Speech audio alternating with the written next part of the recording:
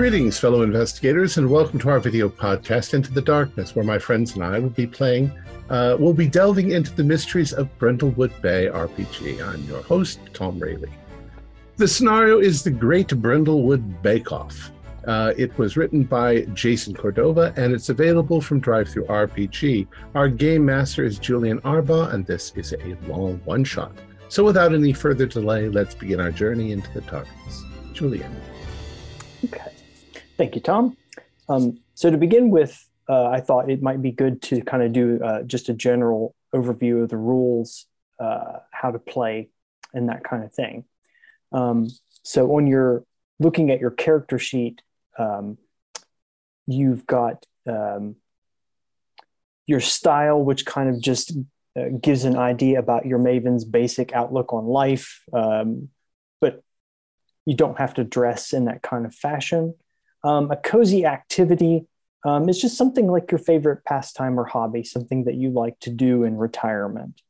The different abilities that you have, vitality, composure, reason, presence, and sensitivity.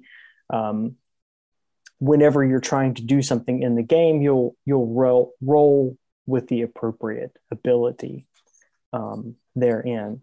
Now, on your character sheet, you also have a Maven's move, and you've all selected one of those. And this is a special move specific to your character. And there's a whole laundry list of things that you can choose from. And so you all have some really interesting ones that hopefully everybody gets to use theirs during the game. Now, the other kind of interesting thing is the Crown of the Queen.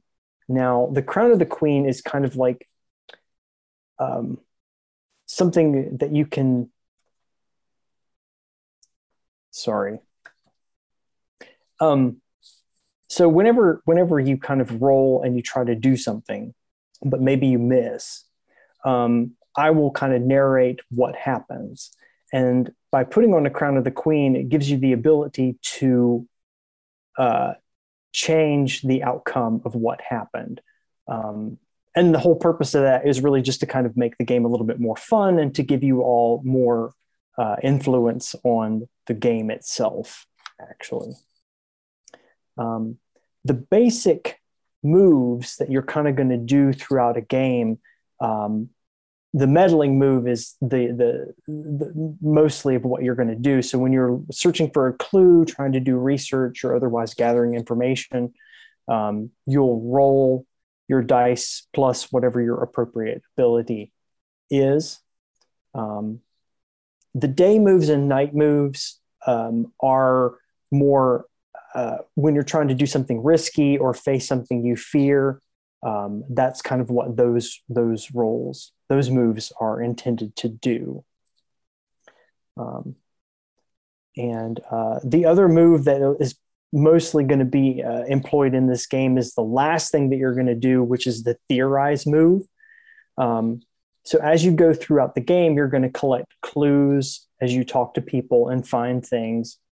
And what you're going to want to do is to, at the end of the game, try to use the clues to create a theory of who you think has perpetrated this crime. The number of clues that you need to use for this particular mystery are 7. And so you would, if you use 7 clues, you would roll 2d6 plus 7 to determine the level of success for your to see how accurate your theory is. And so that's kind of just a very quick overview of the kind of moves and what you're going to be doing for this particular scenario. If we were playing a longer scenario season where we would have multiple sessions, then more things would come into play, but that kind of comprises what a one-shot would use. Does anybody have any questions about the particular moves or your characters in question? On rolling die, it says if on a hit you find a clue, the keeper will tell you what it is. On a 7 or 9, there's a complication. So what is a hit? Does that change depending, like as a DC that scales? It really isn't. It's based all on your roll. So 2d6 plus whatever your modifier is, you roll your dice, add your modifier, and that's where the chart comes into play. I think by hit they just mean success. Yeah. Right. I was just wondering if that was a fixed value. It's always a 10 plus. Yeah. It's always a 10 plus. Okay. Yeah. That's what I was asking. Thank you. Yeah. Oh, I'm sorry. I didn't understand your question. It's okay. Yeah. Yeah. There's not going to be like an instance where you would need to roll at a higher scale or anything like that. So, yeah. Okay. So if nobody else has any questions, we will just jump right in to the Great Brindlewood Bay Bakeoff.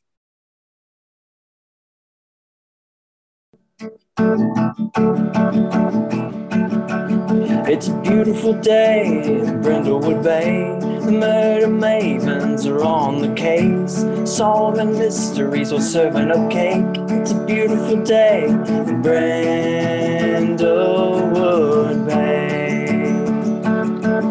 It's a beautiful day, it's a cozy place, with all the bodies to investigate, searching for clues and mysterious things, catching the murderer and saving the day.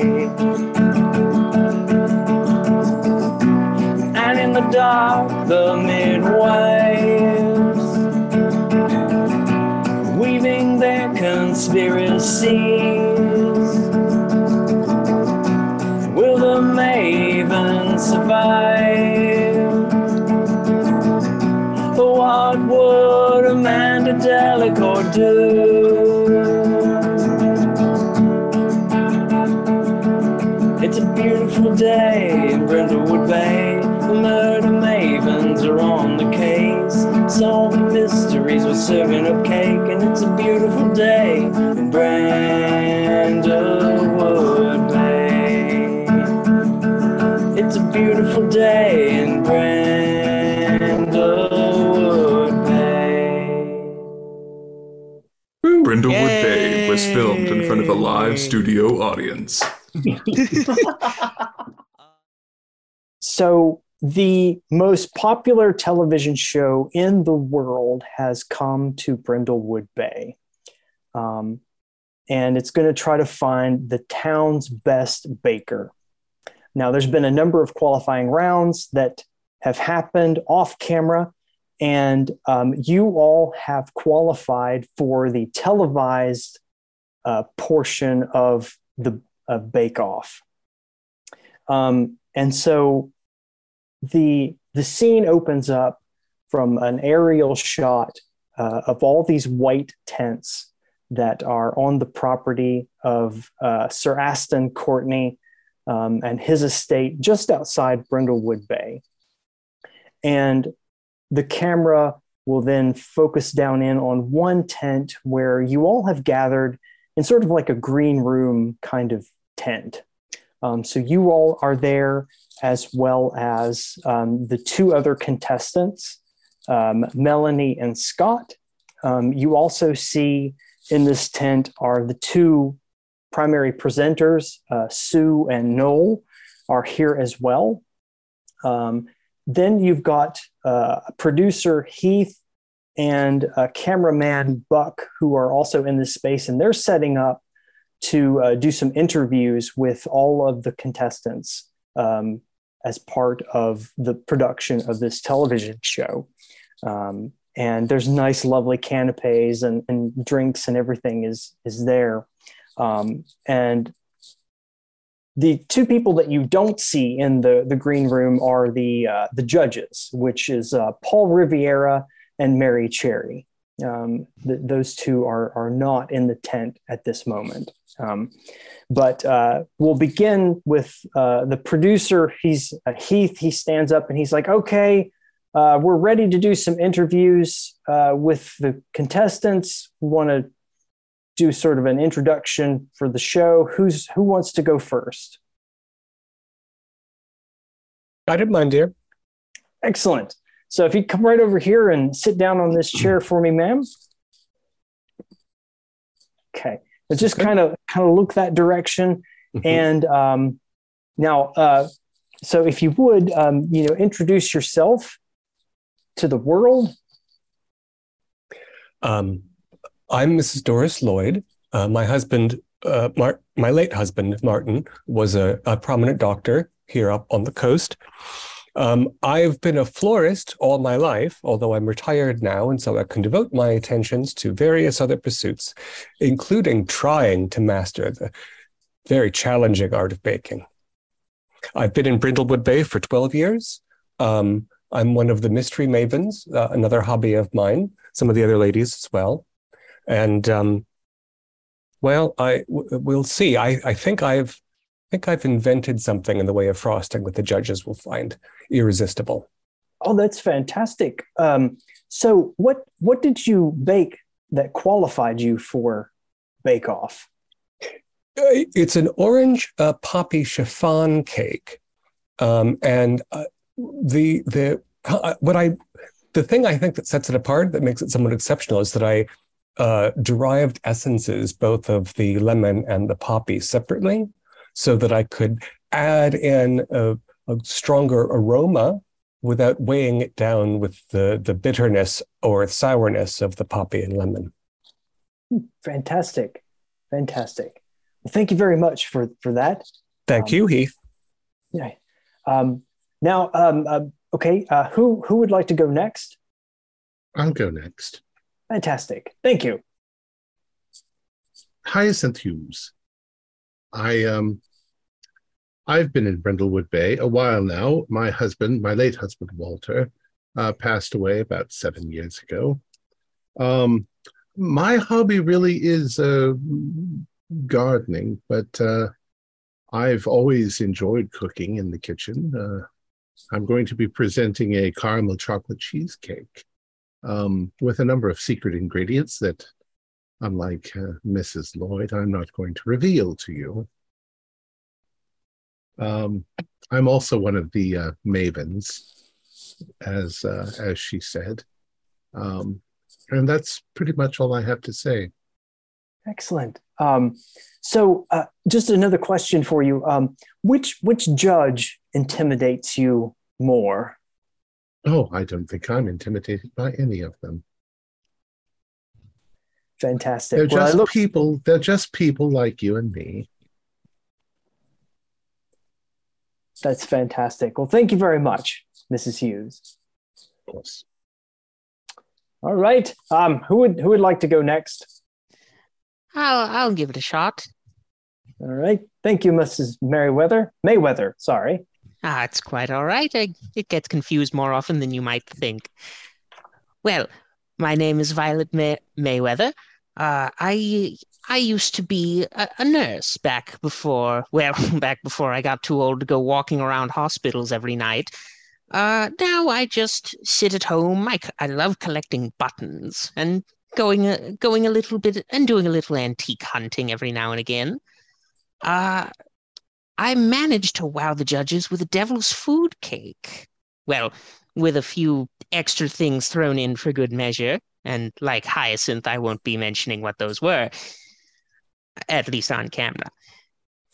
I'm also one of the Mystery Mavens myself, and that's basically all there is to me. Fantastic. So, why is it important that you win this competition? I just think it would be fun to finally have a trophy. Brilliant. Thank you very much, Mrs. Mayweather. Thank you. All right, who's next? Oh, I suppose I can go. That's fine. Excellent. Please have a seat. Sure. Pulls out of a mug. So, my name is Zelda Jones. I've been living in Brindlewood Bay for, going on 20 years now. My husband Ralph passed away recently, but we had one of the first clothes seamstress and delivery services. He was the local postmaster. I was a local seamstress. And so take that, Amazon, took my idea. And then, yes, I'm also a member of the Mystery Mavens. And frankly, I'm just here to have fun, and because I never would have heard the end of it if I did not join. Excellent. What did you bake that qualified you for this competition? Oh, yes. Well, see, I'm a great fan of tea. So what I did was lay down a very thin ginger breading, and then molded it over a teacup, then cooked it with a little brulee torch, flipped that over, and then put in my homemade Earl Grey tea cake inside of that to have a little cake and edible teacup. Okay. Excellent. Thank you very much. Heath will say, Rosemary, it seems that are you ready to? Oh, I am always ready. It's so delightful to have so many wonderful guests. You give off such a wonderful energy. I bet you're an air sign, aren't you? Sure. Of course, I knew it. Yes, I like to think that in a way my heart has always been here in Brindlewood Bay, but life is a journey, so I don't focus too much on time and these things of how long I've been here. I spent most of my life being what you might call a spiritual guide, helping people get more in touch with their spirituality and with their nature. And my two children, Sandalwood and Nightingale, why they mean so much to me. Excellent. So who here amongst the competitors do you think is your biggest competition? Oh, well, I think the biggest competition we all have is against the negative energies that we generate. So, excellent. Fantastic. Thank you very much. Of course. Yeah. At this point, Heath will call over Melanie, who is one of the other contestants, and she sits down and says, guess my name is Heather, or not Heather, Melanie Blair, and I baked a 4-layer wedding cake to qualify. I'm really looking forward to being in this competition. I've spent most of my life working at the Buttery Buns Bakery that my parents owned, and so I'm very excited to be here. And she seems really kind of frazzled and gets up really quickly because she seems to be very nervous as well. The last contestant to sit down, he introduces his name as Scott Lamb, and he sits down and says, oh, yes, I'm very excited to be here on Bakeoff this time. I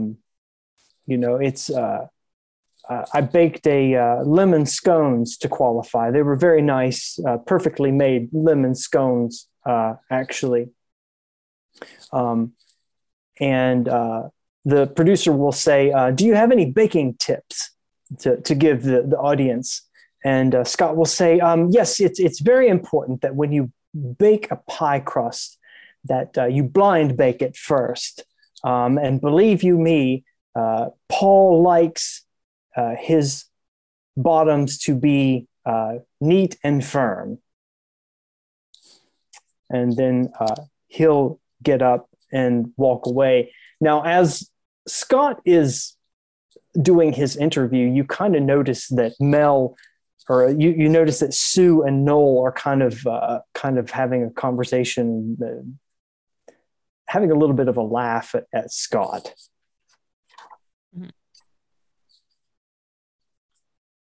Most likely he's more concerned about which tops that he gets. And but at this point, the producer will say, okay, we've gotten all the introduction shots that we need. If you all are ready, we'll head on over into the main tent and do the first round. Perfect. Excellent. And so everyone walks over into the main tent and gets you all positioned in your spots. Sue and Noel are there, as well as this time you actually see the main judges, Paul Riviera and Mary Cherry, do show up at this point. And Sue begins by introducing the scene, and she says, "Greetings, bakers. Welcome to Bakeoff. On our first round, it is going to be all about pie. And so you are going to need to bake the absolute best pie you can. And Paul will give you some tips, and he'll say, now make sure that, your bottoms are baked well and that you do a really good job with your pie. And Mary will basically just sort of offer you really just general words of encouragement along on your pathway. So we'll start with Doris. And so what kind of pie would you like to make for your competition? Well, I want an edge on the others.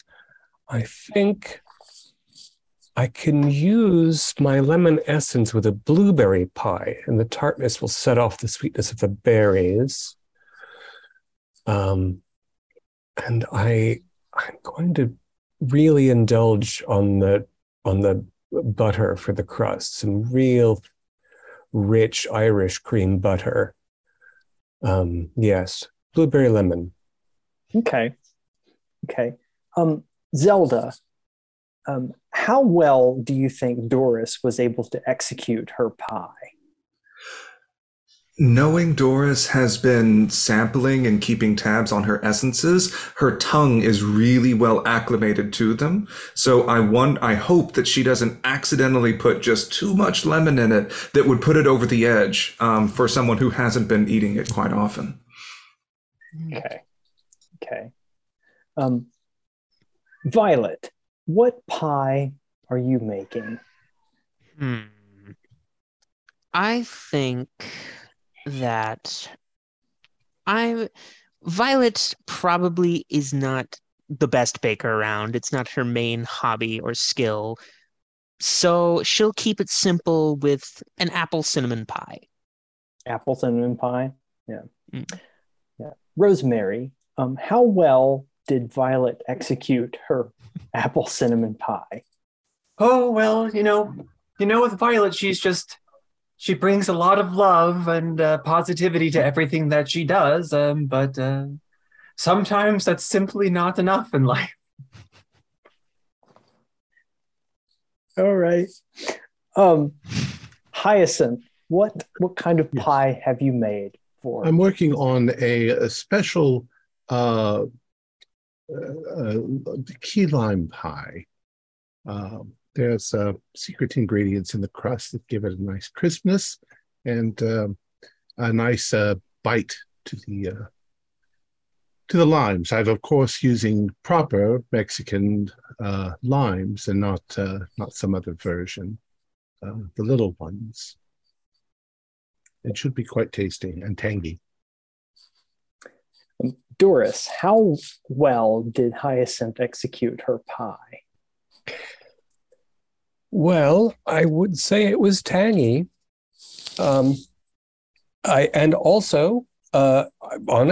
her crust is as flaky as rosemary, so you can't fault her there. But I think that there might be a little more bite. Hyacinth is prone to a little more bite than necessary, I find. Okay. Rosemary, how well did you execute, or what kind of pie did you make? Oh, well, you see, I really love rhubarb pie. And the thing that's most wonderful, I think, about my baking is that it's always vegan, and people can never tell. Hyacinth, how well did Rosemary execute her pie? People can tell. It's getting by without using animal products is pretty difficult, but there's always some other things that you can use that sort of simulate oil and eggs and milk, and yes, I'm sure there are people who are accustomed to such things. I suppose she did a pretty good job for a new age. It's food for a new age. That's a good thing to say. Okay. Zelda, what kind of pie did you make for this competition? Well, since it's getting to be the first day of fall, I have to go with a pumpkin pie, but I'm going to simmer the pumpkin within a chai tea base to really infuse it with all of those flavors, and then put on a homemade cream with cinnamon sprinkle on top. Kind of getting the best of two worlds. Okay. Since we kind of got an odd number of players, I'll go back to Violet and say, Violet, how well did she execute her pie? Well, infusing pumpkin with tea, maybe not that bad of an idea.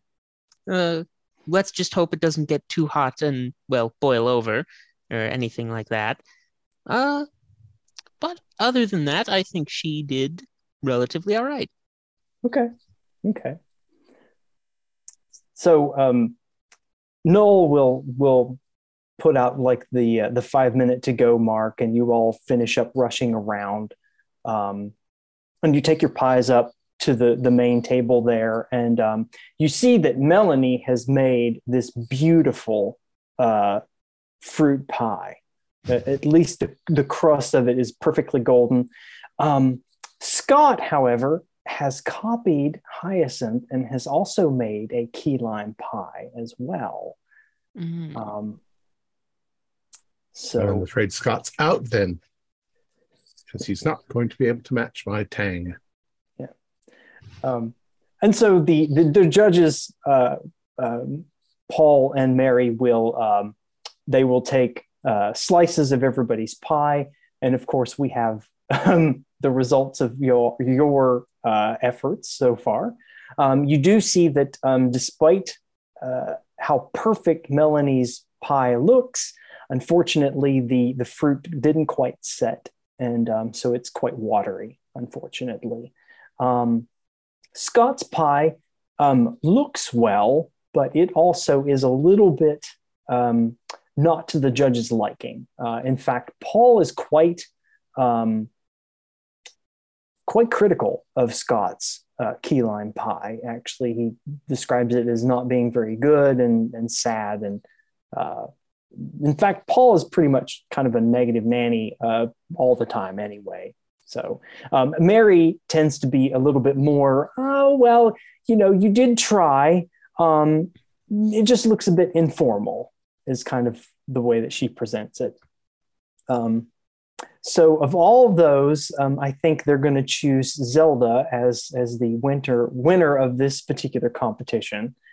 And, Zelda is complimented by Paul, and you receive one of the famous shoulder rubs from Paul. Yeah. And Sue and Noel will congratulate you all. Thank you all very much. And then that's when you hear the producer Heath call, okay, everybody, cut. Excellent. Thank you very much. We're going to take a short break. And then we're going to come back here in probably about 30 minutes and do the second round of baking. So take your all time, and we'll see you back here in 30 minutes. And you see some of the different people kind of wander off. Paul and Mary, they go away, and Sue and Noel, they kind of hang around in the tent, the main tent area. What would you all like to do? Ladies, congratulations, Zelda. Yes, well done, dear. Oh, thank you. I'm just glad it all worked. I was terribly worried that the crust would just be soaked, that I didn't get it strained all in time. I think it was very clever, very well executed. I don't think that Scott took his loss very well, did you? Mr. Rivera was quite rude with him, I thought. It's the TV thing. Yes, who does he think he is, Simon Cowell? I think he rather does, actually. Yes, his aura just screams red to me. I never hear red myself, darling. I only see it. But I'm not as in touch with my feelings as you are. God Yes, we knows. could work on that, Doris, if you would like. I have so many things to work on, you know. Of course, dear. It's probably a homosexual thing. Paul's bitchiness or was God's disappointment? Well, Or some Doris's sort of internal refusal to change. some sort of internal competition between the two. Well, I'm maybe next round he'll get luckier. Any guess what the next challenge would be? We've done pie. Cake would seem to be on the list. And I don't think that they're doing. Are they doing any non-sweet things like? There must bread? be a savory category. At that question, Sue will overhear that, and she'll come over and she says, "We're not supposed to tell you in advance what the categories are." But you're going to. I'm sensing a but. Well, I am a champion of all the people that are on Bakeoff. I am here to be a supporter for you. Hugs. I love giving hugs. If you need a hug, I am here to help out. Oh, always. Oh, and she will just full Darling, on. have you been vaccinated? Does Rosemary hang on an uncomfortably long time afterwards? Like well after the hug has ended? That's a rhetorical question, and you know it. You know it. That's a leading question. Yeah. All right, Rosemary, that's enough. And Sue will thank you all, and she'll take off and leave the tent. And She at didn't this tell moment, us. I think the Did she whisper it in implication your ear? was, oh, you wouldn't. She whispered in your ear, Rosemary. Oh, if she did, I would make sure to tell you. But no, we were just combining our Communing. energies. Yes. Did you pick up anything telepathically from her? Or Yes, did her aura scream the next challenge, perhaps? Did it look like cake? No, Or Sue, bread? she seems to have other worries on her mind. It's a big day for her. She seems to be rather closed off at the moment. So no, I didn't get any impression like that this time. Well, Hyacinth, whatever it you is. seem to have abandoned your gloves. They're all lonely here on the ground. Your baking mittens. I'm sorry, I was a bit Burritos. emotional. Oh dear. It's hard to lift a pinky when you're wearing oven mitts, after all. Yes, but I knocked all of my things up. I could probably knit you oven mitts that would have a pinky in case you were interested. Zelda, you should sell those on Etsy. You'll make a bundle. Oh, I love the idea. Oh, my sandalwood talks all the time about Etsy. Do you think they can make me a site, or is it a MySpace thing? I think you should talk to your grandson about it. Oh, okay. Yeah, I'll call Jake for a necessarily too long. I've never figured out this texting thing. And so as you all are standing in the main tent area, there is a scream that comes out, and a woman comes running in. She is a platinum blonde woman wearing leopard print outfit, and she is in an absolute panic. It's been an escape from the zoo. She must have seen herself in a mirror. But What's wrong, she dear? comes running. My husband, Paul, he is dead. He is dead. Paul Riviera? Yes, As I found a him. wife? This is his wife. Yeah. Surprises me to no end. Yes. Well, Hyacinth, it seems your theory was wrong about him and Scott. Well, you can't be always 100% right. I could still be right, but there's been a murder, darlings. Yeah, and as she's screaming, more other people come in back into the main tent. Melanie and Scott are there. Heath, Buck, Sue, and Noel come running in, and I imagine you all go and follow Donna. Yes, we want to get there Yes. before the police come in Yes. and destroy all the evidence. Yeah, And she leads you over to their trailer, which is just outside the main tent area. And Paul is inside, and he is lying on the ground, on the floor, with flour covering his face, and his hands are tied behind his back. Ghastly. Zelda does not think that is flour. Oh dear, you should probably wait outside and don't touch anything. Are you sure? I mean, is he really dead? Yes, have you called the police, darling? Not yet. Should I? Yes, call 911. Okay, I will do that. And she pulls out her phone and starts to dial the number. What do you think? What do you think, ladies? What are his hands tied with? If you look at it, it's a brightly colored braided rope. Something crafty, like something Violet might make.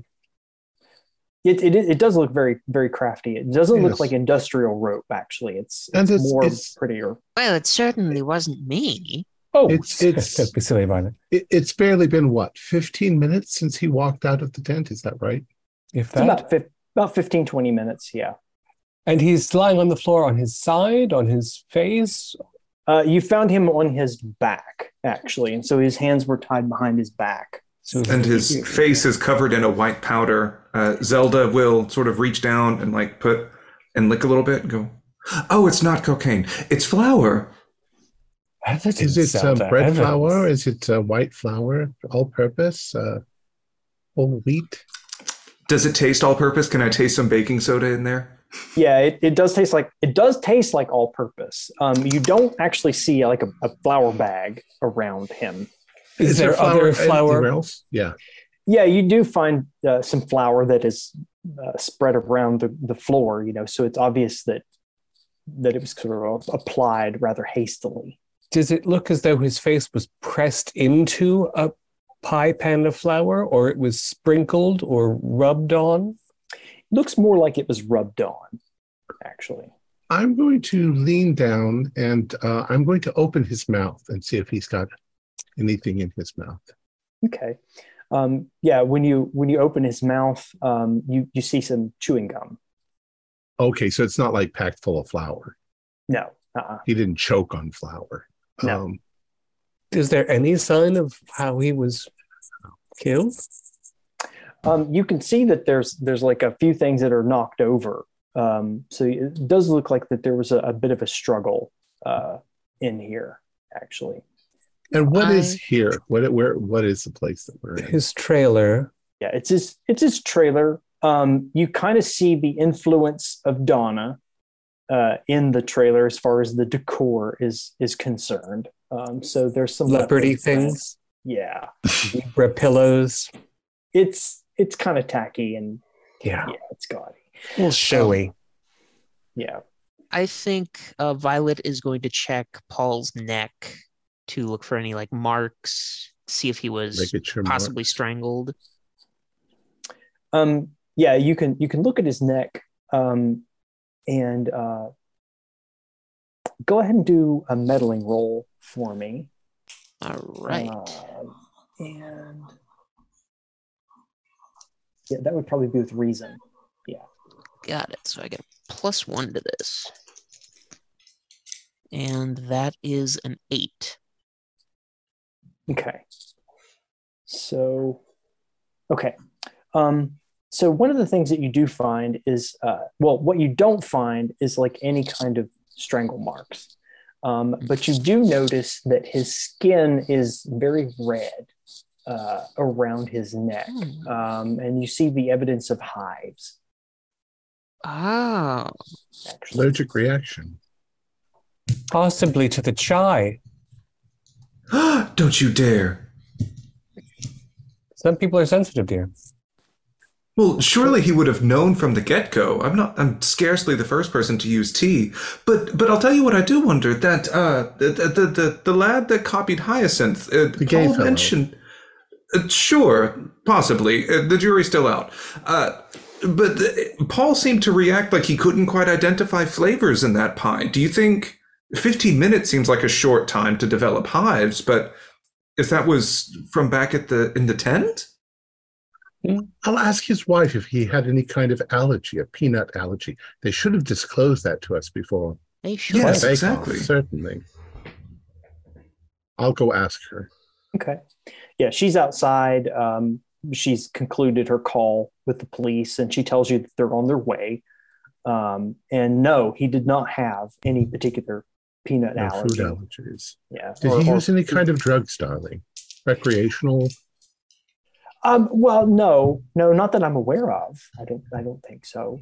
No marijuana or cocaine? No. I mean, he's in show business. We wouldn't be surprised, darling.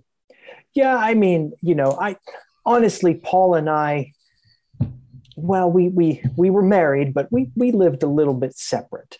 We had our own interests and kind of did many of our own things. So I don't really know everything that he was into. Well, darling, we are, it just so happens that we're the murder-solving mavens. We're very good at solving these sorts of things, and we're going to do our best to solve them. So if we ask you any unusual questions, realize that we're discreet. We're quite discreet. We're not going to talk to anybody. Was your husband a homosexual? Well, and she kind of looks around a little bit and she says, well, there was a rumor, actually. I don't know. Are you fans of Bakeoff at all? I watch it occasionally. My real thing is gardening, but okay. It doesn't matter, darling. I'm just some of the on the internet, where the nasty people live. Sometimes, yes. There were rumors about Paul and Scott. Actually, uh-huh. Scott unfortunately was a previous contestant on Bakeoff. Was he? Yes, and the rumors had it is that he and Scott and Paul were in some kind of relationship, actually. So do you think that Scott would be angry enough that he would murder Paul? I'm not sure. I really don't know. I don't know the extent of their relationship. I mean, if Paul was into that kind of stuff, I don't care. It's all right, darling. He was in show business. They're all into that sort of stuff, I suppose. But thank you. We're going to get to the bottom of this. You're very welcome. I'm going to find something to drink. Okay, and you need to wait for the police to explain to them what happened. How did you find your husband? You just walked in on him? Yes, I just walked in on him. I was on another part of the set here. And I just came back to the tent and there he was. It was terrible. Yes. All right, darling. Go get something to drink. Thank you. I certainly will. I'll go back to the trailer. Well, darlings, it would seem that we may have a very strong clue in the fact that it's very likely that Mr. Rodriguez and Scott, Mr. Lamb, had some sort of a relationship. Mm. And that past tense, of course. It could be a jealousy, anger, sort of related sort of thing. We need to find Mr. Lamb and see where he is right now, or where he was. I mean, the way he spoke during his introduction, he was rather sure of himself, and then the dressing down that Paul gave him over his pie, I could see him being upset. I'd like to snoop around the trailer and see what there is to find. And maybe afterward, Doris, you could look at Paul's neck here. He seems to have some kind of rash, but I don't know from what. Do you think it could be some sort of plant that could have done this? Look for needle marks. Peeling his collar back, do the hives seem to extend, or are they in a sort of narrow area? Yeah, when you kind of pull open his shirt, you do see that the hives kind of go down his chest. And there are no obvious marks of violence upon his person. He's not bleeding. He's not bruised. There's no lump.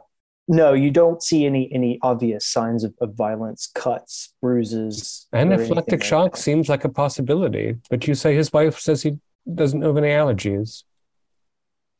No, he doesn't have any any allergies that she's aware of. No. Oh, if only my Martin were alive. He would know what sort of things could be injected or whatnot to imitate that sort of thing. But if you want to do a roll to do a search around, you can do that. And I'm sorry, Rosemary, I cut you off. I was going to say, it seems that there doesn't seem to be any signs of a struggle. Do there? Well, you do actually see some things that are knocked off the table, and then like a chair is turned over. There does seem to be a little bit of signs of a struggle.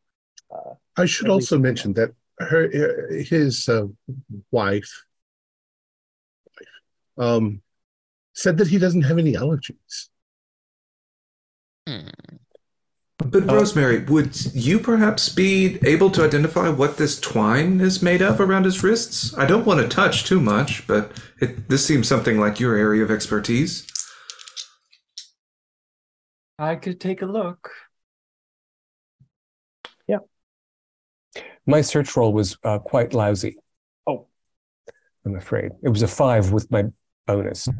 Oh, geez. So I didn't find anything and left my fingerprints on every surface. Yeah. The decorative material that's binding his wrist, is it elaborately tied as though he were willing to be tied up, or is it something that was done quickly, like a few ropes around and one across sort of thing? Do you think it was a sex thing? That's what I'm thinking. It does have it's not a typical square knot, actually. It's something that's a little bit more elaborate in its tie. And the thing itself is some sort of a little braided, like you'd have for a keychain or a... Yeah, it seems to be sort of elaborately put together with ribbon, different colors of ribbon that overlap, and it makes a very pretty design. I'm going to take a hat. Go on. I was just going to say, wait a second, what year is this? This is modern? Modern, yeah. Okay. I'm going to take a picture of it and see if I can find a similar braided sort of trinket online. Okay. Yeah. You can do like a reason roll to do your internet search for that. Where was Scott when we heard the scream? When the scream happened, you all were alone in the main tent. Okay. So there wasn't any other contestants or producers or anything in the area. So it was just us, Noel, and Sue. Well, Noel had scoffed off somewhere. Sue had hugged Rosemary, and then she went off somewhere. Okay. So it was just the 5 of us. You 5 in the tent when the scream happened. Yeah. Okay. I got an 11. Ooh, nice. You do a successful internet search to find very popular sex toy manufacturer. And you find that it is a particular type of rope for bondage type activities. It's on this website that's called Adam's Apple, and it's some sort of a oh dear sex toy thing. Ooh. There's some very interesting things on this website. What on earth is that? Hyacinth, you can look at that later. We do have a murder to solve. What is shibari? Isn't that a kind of dog? Let's find out. Want to find out what that is? All right, let's stay on task, ladies. Let's stay on task. Oh.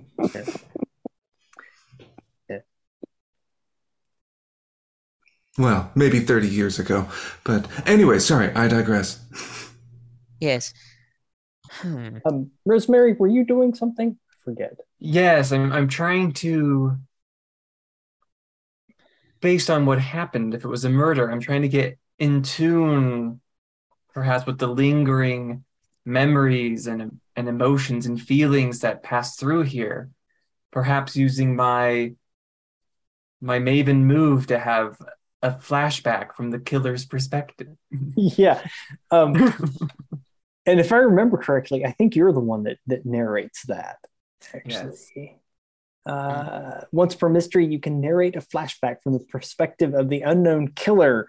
Nothing in the flashback is necessarily true, but when you're done, ask the other Mavens to define a clue based on what you narrated. So, I'm getting something, ladies.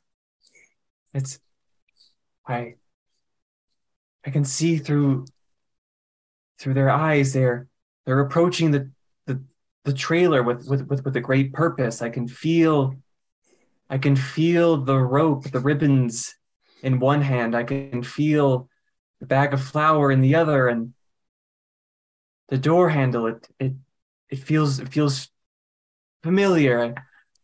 I open it up. I go inside, and there Paul is, and he turns, and he's surprised, but in the same way as if he was expecting me, as if he knew I was going to come, and he smiles, and I approach, and I tie the ribbons around his hands, and then oh God, I reach into the flower, and I pull something from it, and I start stroking his face, but it wasn't just the flower, and he stops being able to breathe, and he thrashes about, but I knew this was going to happen, and I stand there and I watch until it's over.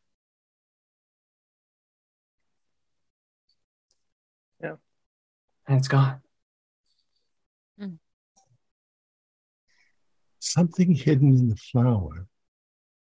Very interesting idea. Perhaps the flower could have been drugged? Or it had something that would react with something that he had been fed, maybe. Well, we'll have to keep an eye on Zelda since, well, she tasted the flower. Something like a 2-stage poison, are you thinking, Hyacinth? Well, it suddenly dawns on me that, key lime pies are rather complex to get them just right. But even a bad key lime pie usually tastes pretty good. I'm really surprised at Mr. Riviera's extreme criticism of Scott's pie, unless it actually tasted wrong, which might indicate there was something in it. What if he didn't die of any kind of rash or strangulation? What if it's like arsenic? The good old arsenic, that would make you suffocate, wouldn't it? Your lungs would seize up. That's true, but what about the rash? Well, maybe he got some grass on him or something. And maybe that might not be relevant at all. That's true.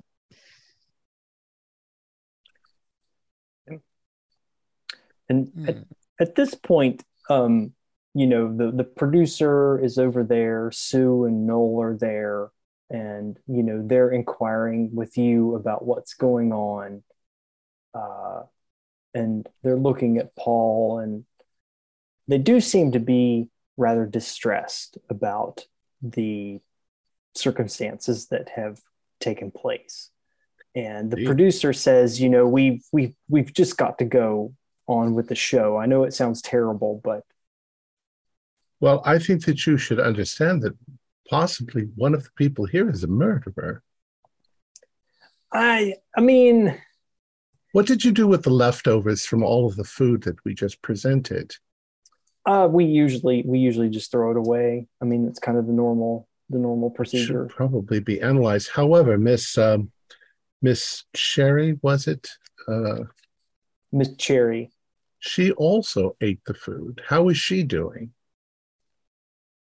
She's fine, and she's right over there. She seems fine, as far as I know. None of us are affected. I tried all of your stuff too. I thought everything was pretty good. I don't know. Well, then maybe that rules that out. Is there a packet of chewing gum in the trailer? Yeah, there is. What sort is it? It's a standard spearmint chewing gum. You also see like there's a little table there, and it's got like a kettle with some different types of teas and things like that on it too. You're one of the producers, aren't you, darling? Yes, yeah, I'm the producer on the show. I know that TV and movie stars have their eccentricities as to what they like and don't like. And is there anything in particular that Mr. Riviera refused? Don't put roses in my place, or something like that. Oh, let me tell you, Paul was extremely demanding. Actually, he was known as a pompous ass around here, making all sorts of crazy demands and whatnot. Yeah, he did. He had a very particular type of tea he liked. It had to be raw sugar. I mean, everything had to be just so. I mean, some of his demands were getting really outrageous, actually. Could you possibly write down a list of his odd demands? We're looking for something that he may have been allergic to. His wife says he's not allergic to anything, but perhaps he is, and just...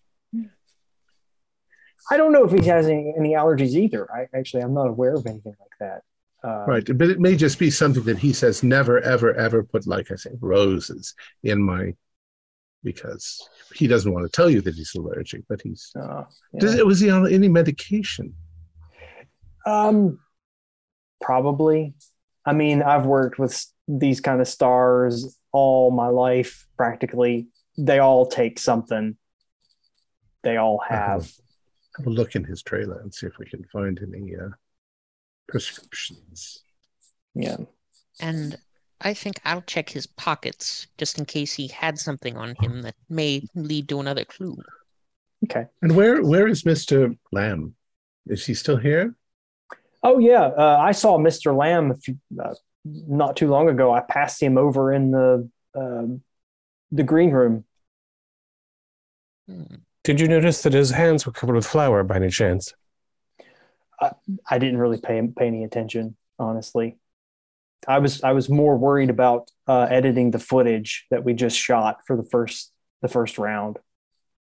I usually we have to continue. How do we continue with the death of Mr. Rivera? Is there a replacement judge? Well, no, there's not a replacement judge, but we can finagle it around and make it work, actually. How soon do we have to begin? We're trying to figure this all out. Well, I'd like to wait until the police get here before we do anything. So if you don't mind waiting about another 30 minutes, I think the police should be here in that time, if that's okay with you folks. Yes. Do you have any members of the crew that are rather strong, big, muscular fellows? Yeah. Buck, the cameraman, he's a pretty robust guy. Ladies, looking for a date, Hyacinth? Yes, darling. Always. I'm thinking that I would like to speak to Mr. Lamb, but I would like some physical protection there. He's maybe a murderer. I agree. Somebody that I can fit behind.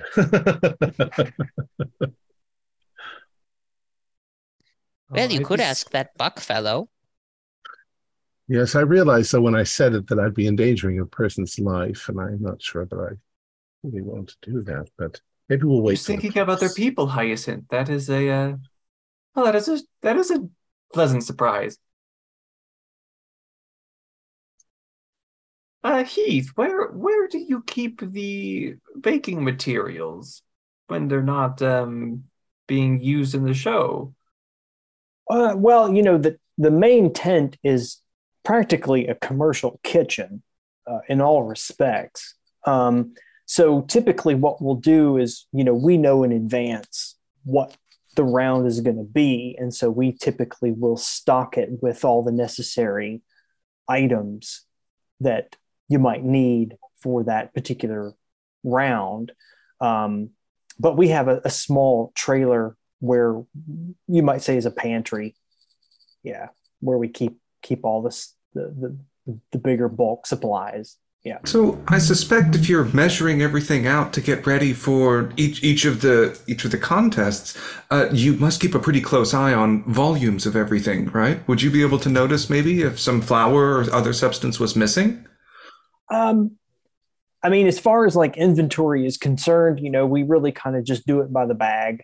We don't really get down to the minor we don't apportion it out and keep detailed track of that. No. It doesn't take a teaspoon of flour to cover a man's face, after all.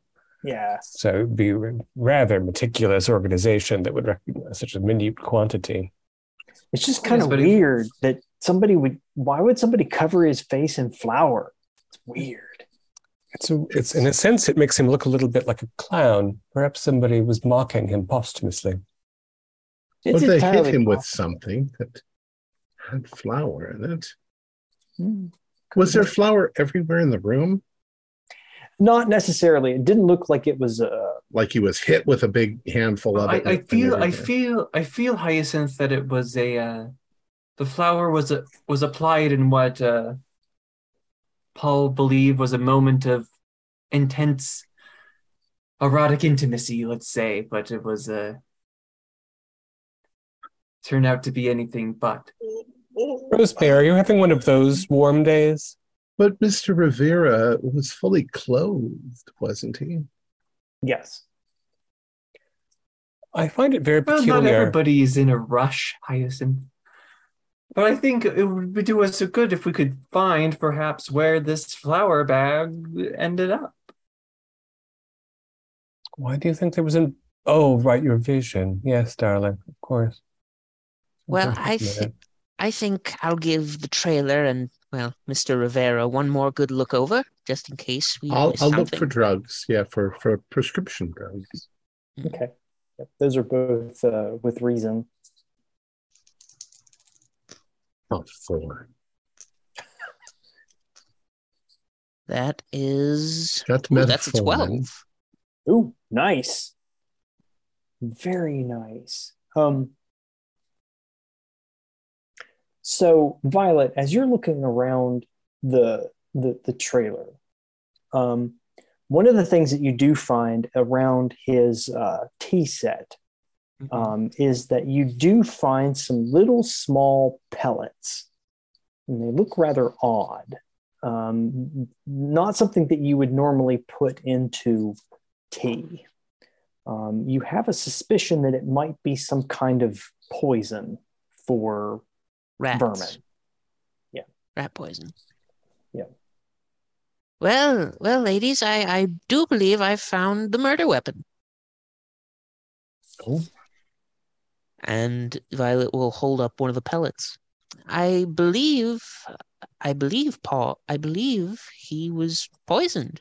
Rat poison, to be specific, with a cup of tea. No one drinks tea with gum in their mouth, though. That's the problem with that. Yes, and most of the dangerous rat poison, strychnine and arsenic, have been banned.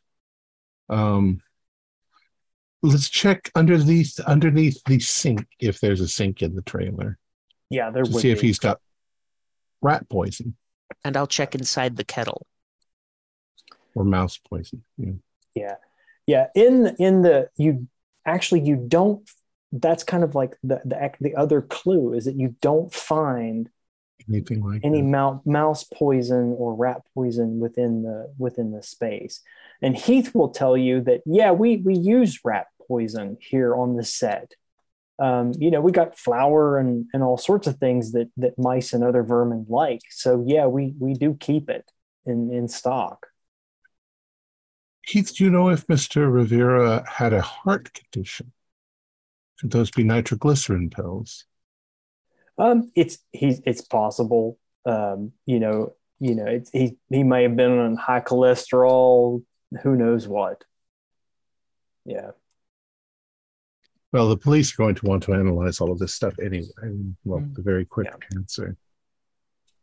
Yeah, I'd sure like to solve it before they do. And we'll say that the inspector shows up at this point. I think this is a good point for the inspector to show up. And this inspector, it's Inspector Dimple of the local constabulary. And he sees you all and he goes, "Of course." Well, it's about time. Good afternoon, Inspector. Yes, good afternoon, ladies. I expected to find you here. I've determined that if there is a dead body to be found, then you all are very close by. Yes, it's very, very funny how the universe seems to constantly be putting us on the same path. We're just waiting to see how long it takes you to figure out that we're all murderers. Yes, and that's not funny. Inspector, you'll notice that the rope that he's bound with, it's a kink thing. Is it now? Quite. Fascinating. And he pulls out his little notebook and he writes it down. Yes, apparently it's something called shibari, which I don't know how Zelda knew about it. I'm not familiar with that. I'll have to Japanese do a search tying on that up later. people thing. Oh, I do recommend it. Okay. And he says kind of nervously that recommendation. And he goes over and he kind of looks Paul over and he says, yes, he said, looks like you've got quite a very interesting dead body here. We think that's some sort of rat poison. Yes, by his teacup. Excellent. Yes, we can definitely figure that out pretty quickly, I imagine. But he died with chewing gum in his mouth, which doesn't suggest that he was eating or drinking something at all. Perhaps he put the gum in his mouth after he drank? Yeah, it could have been bitter. Maybe he popped the chewing gum. It's a Cleanse theory. his palate. I don't know. It's a theory, Inspector. Was there any evidence that the tea was in use at the time? Yeah, it does. It looks like the kettle has some water in it, and there's an empty tea bag. The teacup would still be warm. So it was just one teacup. Yeah. Well, you actually see a set there because his wife is in the trailer too. Oh, okay. But yeah, you only do see one teacup that's actually in use. So I guess you should know, Detective Dimple, that our current primary suspect is probably Mr. Scott Lamb. Oh. But I think that should be handled discreetly because it might not be. I certainly appreciate discretion, and he kind of looks around and he motions you all to the side a little bit, and he says, since you all are involved in the production of this show, I would really appreciate your assistance with this. And I think if you continue to play the part that you're playing, you might learn a good bit of information that a person of the police may not. Well, you should also check out Catwoman. That's his wife. Mm-hmm. His wife. One of those. Okay. Yeah, you can't miss her. She's very flashy thing. Donna's her name. The leopard print. Precisely. Yes. Yeah, I saw her sobbing in the main tent there. I have to say, I'm a big fan of Bakeoff. I'm very sad to see Paul died. Yes, they don't even have a replacement judge planned as yet. Oh, I'm sure they have some television magic they can work. Yes, he was also apparently a rather nasty man. So there's probably other people in the crew that don't like him. That's entirely possible. I've read very many stories about him. Actually, apparently the primary rumor going on is that there were contract negotiations, from what I've read, being a big fan of the show. And apparently he was threatening to leave if he did not have his contract approved. You That's wanted typical money, of I Star assume? Wars, yes. I just read it on the internet. You know, if it's on the internet, it must be true, of course. That's what they say. Well, Well. Inspector, we'll continue. Excellent. And I will inform you of anything. contact Dr. Stern, the medical examiner, and have him look at the body, and I'll take it from here. There's a rash on his neck. Had flour on his face, which is unusual. Yes, that's very, very strange. Do you think it's a sign? Somebody's sending a signal? Oh, I don't know about that. That's very dramatic. But It was my feeling. It's quite a curious gesture, unless the flower preceded the death. It's also possible that whatever the sexual play was intended, that it's unrelated to his demise. There could be two parties involved after all, or more. That's entirely possible. Something else I just thought of. If you're dying of some sort of poison and you're choking to death, wouldn't you spit out your gum? I would expect so. It Yes. is very true. Or swallow it it. accidentally. Yes, quite. No, it's very odd. I think that, Inspector, you should recommend that Dr. Stern look for an injection mark somewhere. Excellent. Yes, I will certainly I'll certainly pass all this off to the good doctor. We'll do toxicology tests as well, but unfortunately, those take a little bit of time. Well, Inspector, we'll keep our eyes open and our ears to the ground. Fantastic. Thank you very much. Ladies, let's see if we can find Scott and Melanie and see how they're responding to the situation. Let's get a hold of Buck first. And make sure yes. we have somebody strong near us. An officer. I'd be surprised if he did anything to the group of us, Hyacinth. I mean, well, there are there five are of strength us, in and numbers. he can't silence us all before we start screaming our heads off. Well, Rosemary, you can never try be it. too careful. Yeah, and Heath will I say that. I think that people's caution gets in the way of them living their most deep and authentic life. You're so very trusting. Well, with our current company, that deep and fulfilling life may be short-lived. Heath will say that Buck would be perfectly happy to help you out in any way.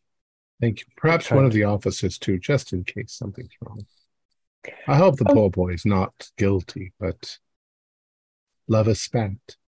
Rosemary, did you bring your tarot cards with you? Of course I did, darling. I don't think she lives home without them.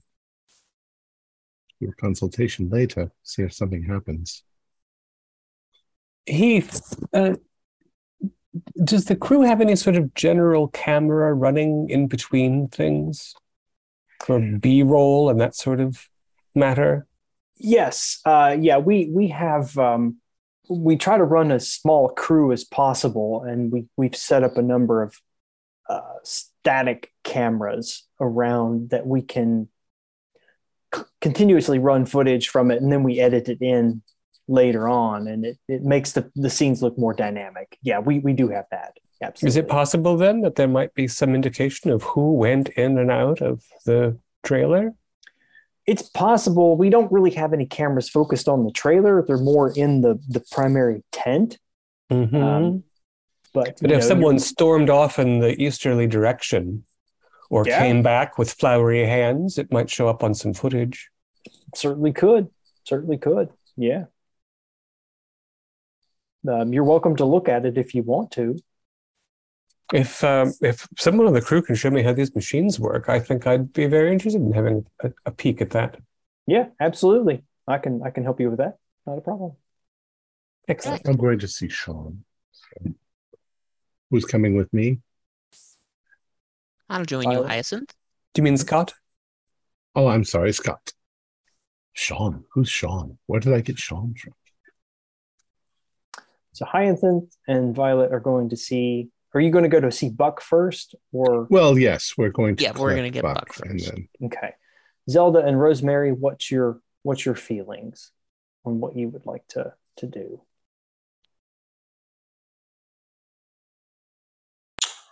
I'm still stumped, quite honestly. And for right now, I'll follow along with Rosemary's visions. I'm a bit skeptical, but she's right more often than not, which is terrifying in its own way. Yes, I feel like that we need to find. I'm latched on to the image of the something in the flour bag. I want to go snoop around the pantry, or perhaps around where the where the materials are for the baking, and see if any, if a whole bag of flour has mysteriously been thrown away or left somewhere odd, or see if one's just been opened and left. Okay. So, Zelda, do you want to go with Rosemary? Is that kind of what you're thinking? Okay. Okay. Zelda, dear, you'll have to tell me more about your experiences with that, what did you call it? Oh, the shibari? Oh, yes, of course. Tell me all about it, dear, as we go. So, we'll start off with Hyacinth and Violet, and you will go see Buck, actually. You find Buck with Donna. And Donna and Buck are together, and you seem to indicate that Buck is trying to console Donna in her grief. Oh, sorry to interrupt. Oh, it's okay. What can I help you with? Well, we were hoping for your muscle. Oh. To, certainly a man such as you would be willing to protect a couple of little old ladies in their investigation of this horrible, horrible tragedy. I can do that, I suppose. Do you think you're in danger? Well, I put my hand on his very muscular arm, and I say, well, darling, we want to go speak with Mr. Lamb, and since he and Mr. Rodriguez seem to be having a falling out, we just want to make sure that we're not attacked, being women and everything. Yes. Yeah, I can do that. Yeah. How well do you know Mr. Lamb? Well, I've only been on the show for about a year, but unfortunately, I heard that he was on a previous episode of Bakeoff, but I wasn't working that particular show. As far as I know, he's kind of he's a really neat kind of guy. He's very particular. I don't really see him as being a very violent kind of person. He just doesn't give off that kind of vibe. Do you happen to know if Scott won when he was on before? Oh no, he didn't win. He did not win. Apparently there was some sort of apparently Paul and Scott had kind of an argument about overbaked muffins. Ah. Yeah, it actually it actually kind of made it on the show. Actually. Yeah. Well, maybe later we'll see. Maybe later tonight I can see if I can dig up that episode on the old DVR. Maybe that'll get us some insight into Mr. Lamb. Yeah. Apparently it was just Scott felt that his muffins were perfect and Paul thought they were overbaked. That's my understanding about how things went. Yeah. Well, if you wouldn't mind, I'm sorry, Mrs. Rivera, if you wouldn't mind us borrowing Buck for a bit. And she says, well, no, and she looks kind of up at Buck in a longingly kind of way and says, you won't be gone too long, will you, Buck? Not too long. Okay, just be sure to come back, please. All right. So as we're walking, I'd like to just sort of bluntly say, Buck, is that your last name or your first name? Oh, that's my first name, Buck. First name. Yeah. What's your last name? Williams.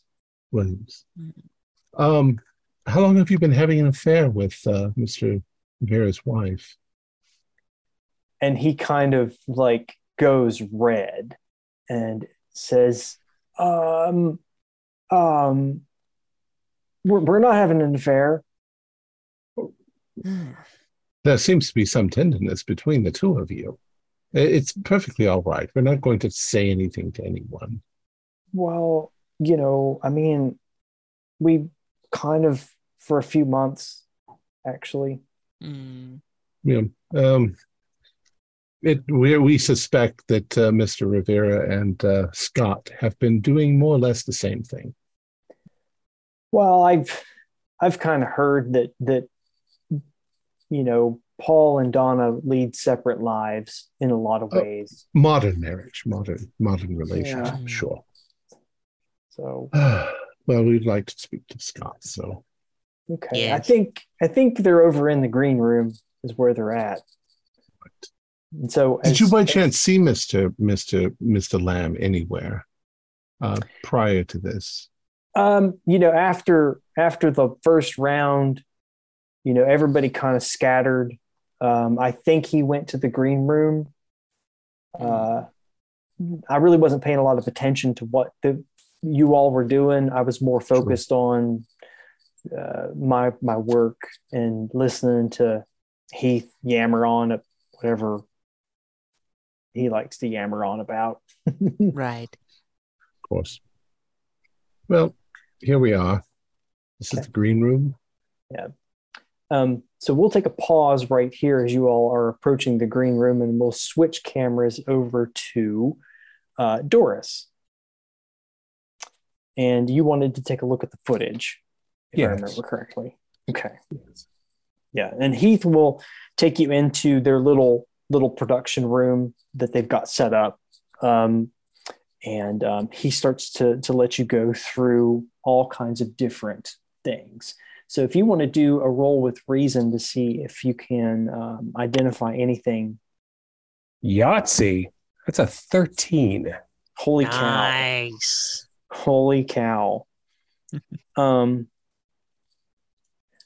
you see quite a bit, actually, from these different takes.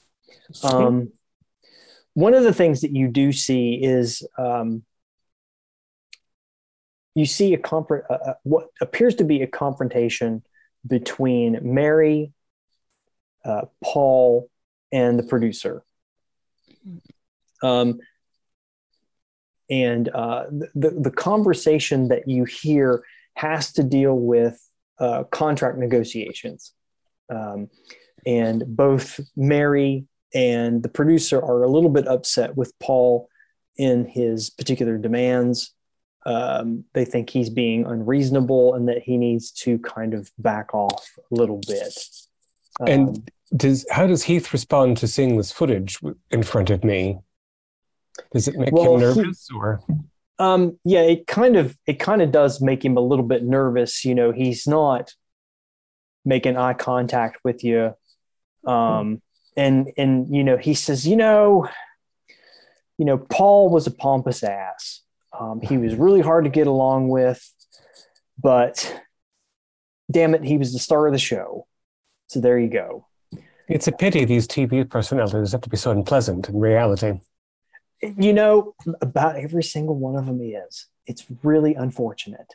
The TV persona is just an act in a lot of ways. And sometimes, us producers and whatnot, we kind of help out with that kind of stuff. Actually. Quite. Mary's easy to work with then? Well, Mary's not as bad. Mary seems to be a little bit more pleasant, a little bit more easier to deal with. She's been in the business for a long, long time, and done a lot of work. So she's really kind of gotten a little bit more aggravated with Paul and what he's been doing to the show. And, It's kind of become a very sore point with all of us in the background here. Yeah. Well, that matter's resolved. Yeah. What's on this tape here?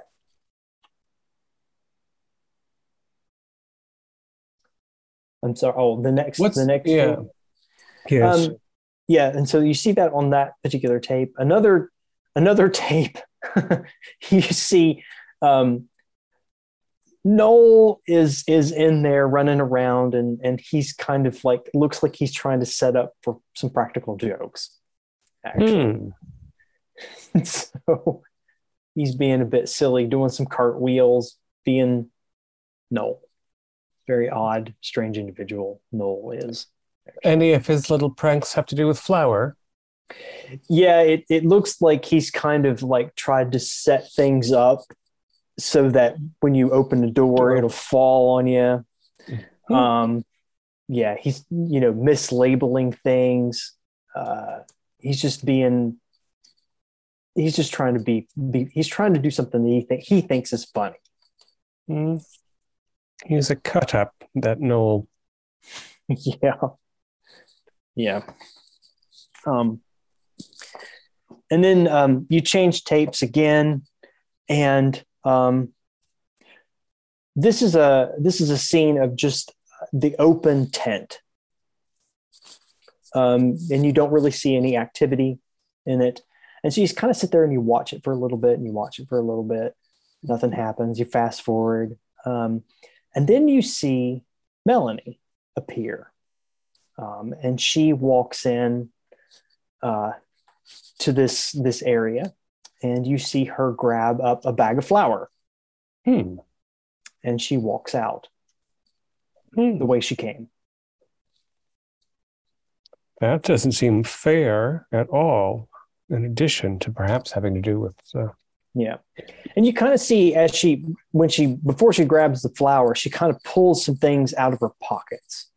You don't really get a good look at it, but and she's gone to her station is where she's at, and she's pulled some things out of her pockets and placed them at her station before she absconds with the flour.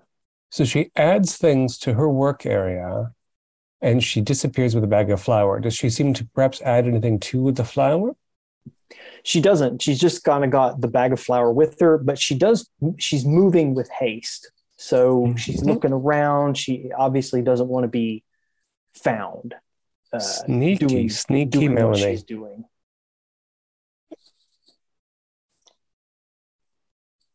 We all rely on her bake shop. Her baked goods are generally very good.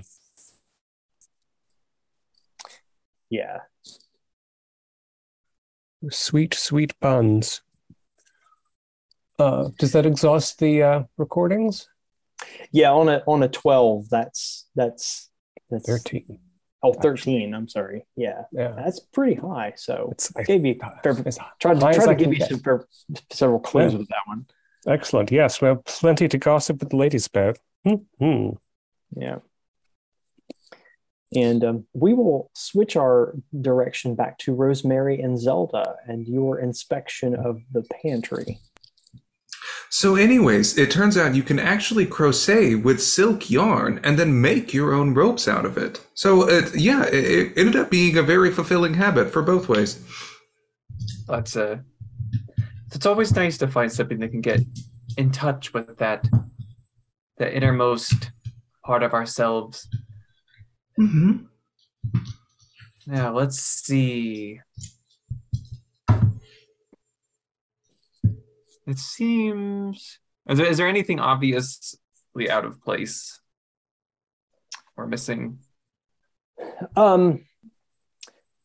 It's very disorganized. It looks like that somebody attempted to have some organization to it, but there's been a lot of movement in and out of this particular space. Yeah.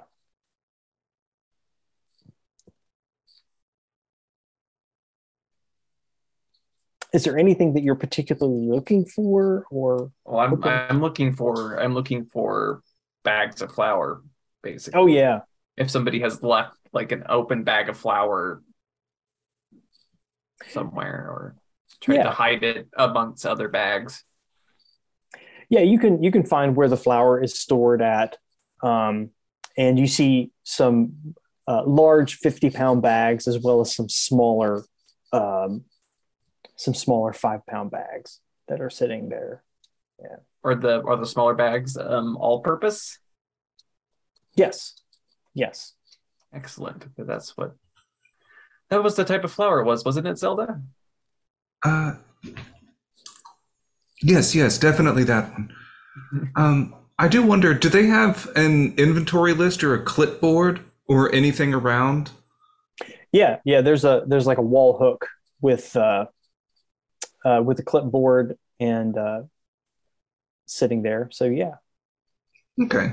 So going through, I'm just assuming it'll be like 10 bags King Arthur all-purpose flour going in here. Is everything still accounted for, or are some of them missing at this point that are not noted on the clipboard?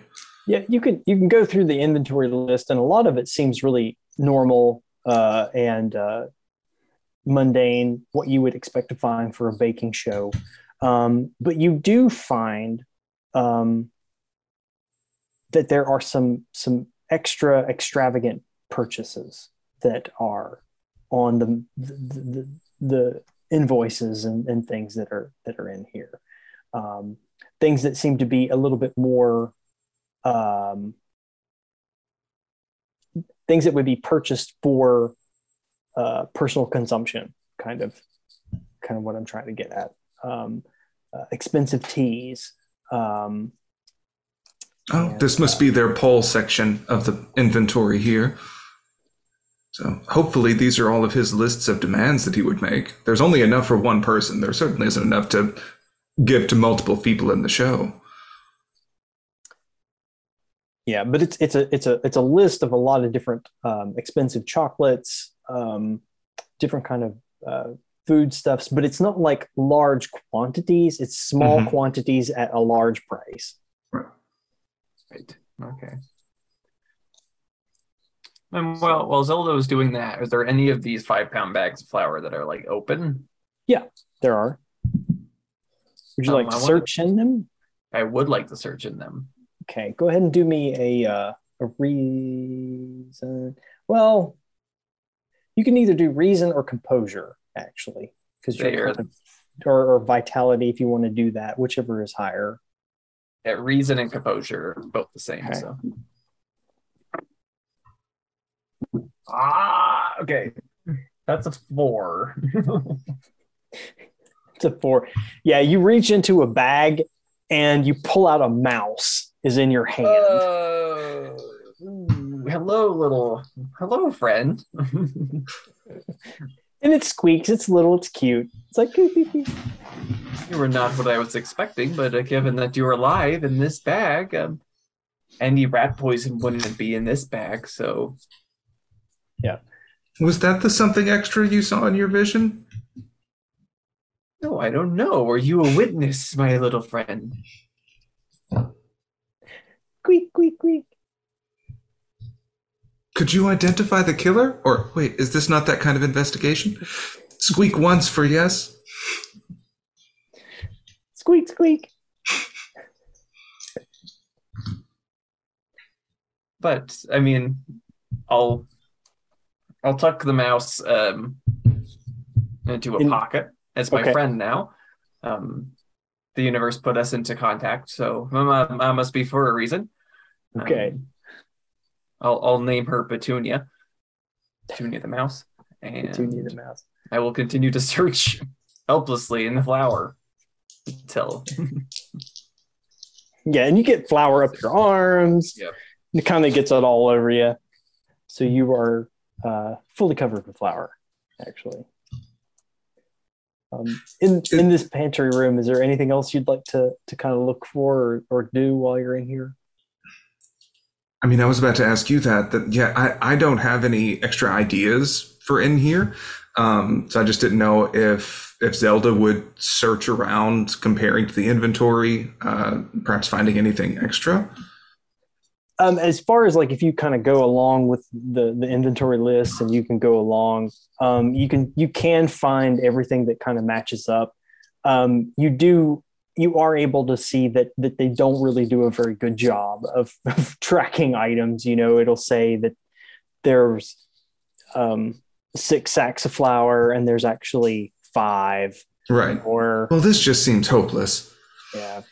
Yes, is there anything on there indicating any sort of fancy, expensive cheese that was one of these personal, extravagant expenditures? Yeah, there were some expensive cheeses on there, a chartreuse board. I'll take some of that and give it to Petunia in my pocket. Okay. Yeah. You can certainly do it. And Petunia is very appreciative of your snack. She laps it up very nicely.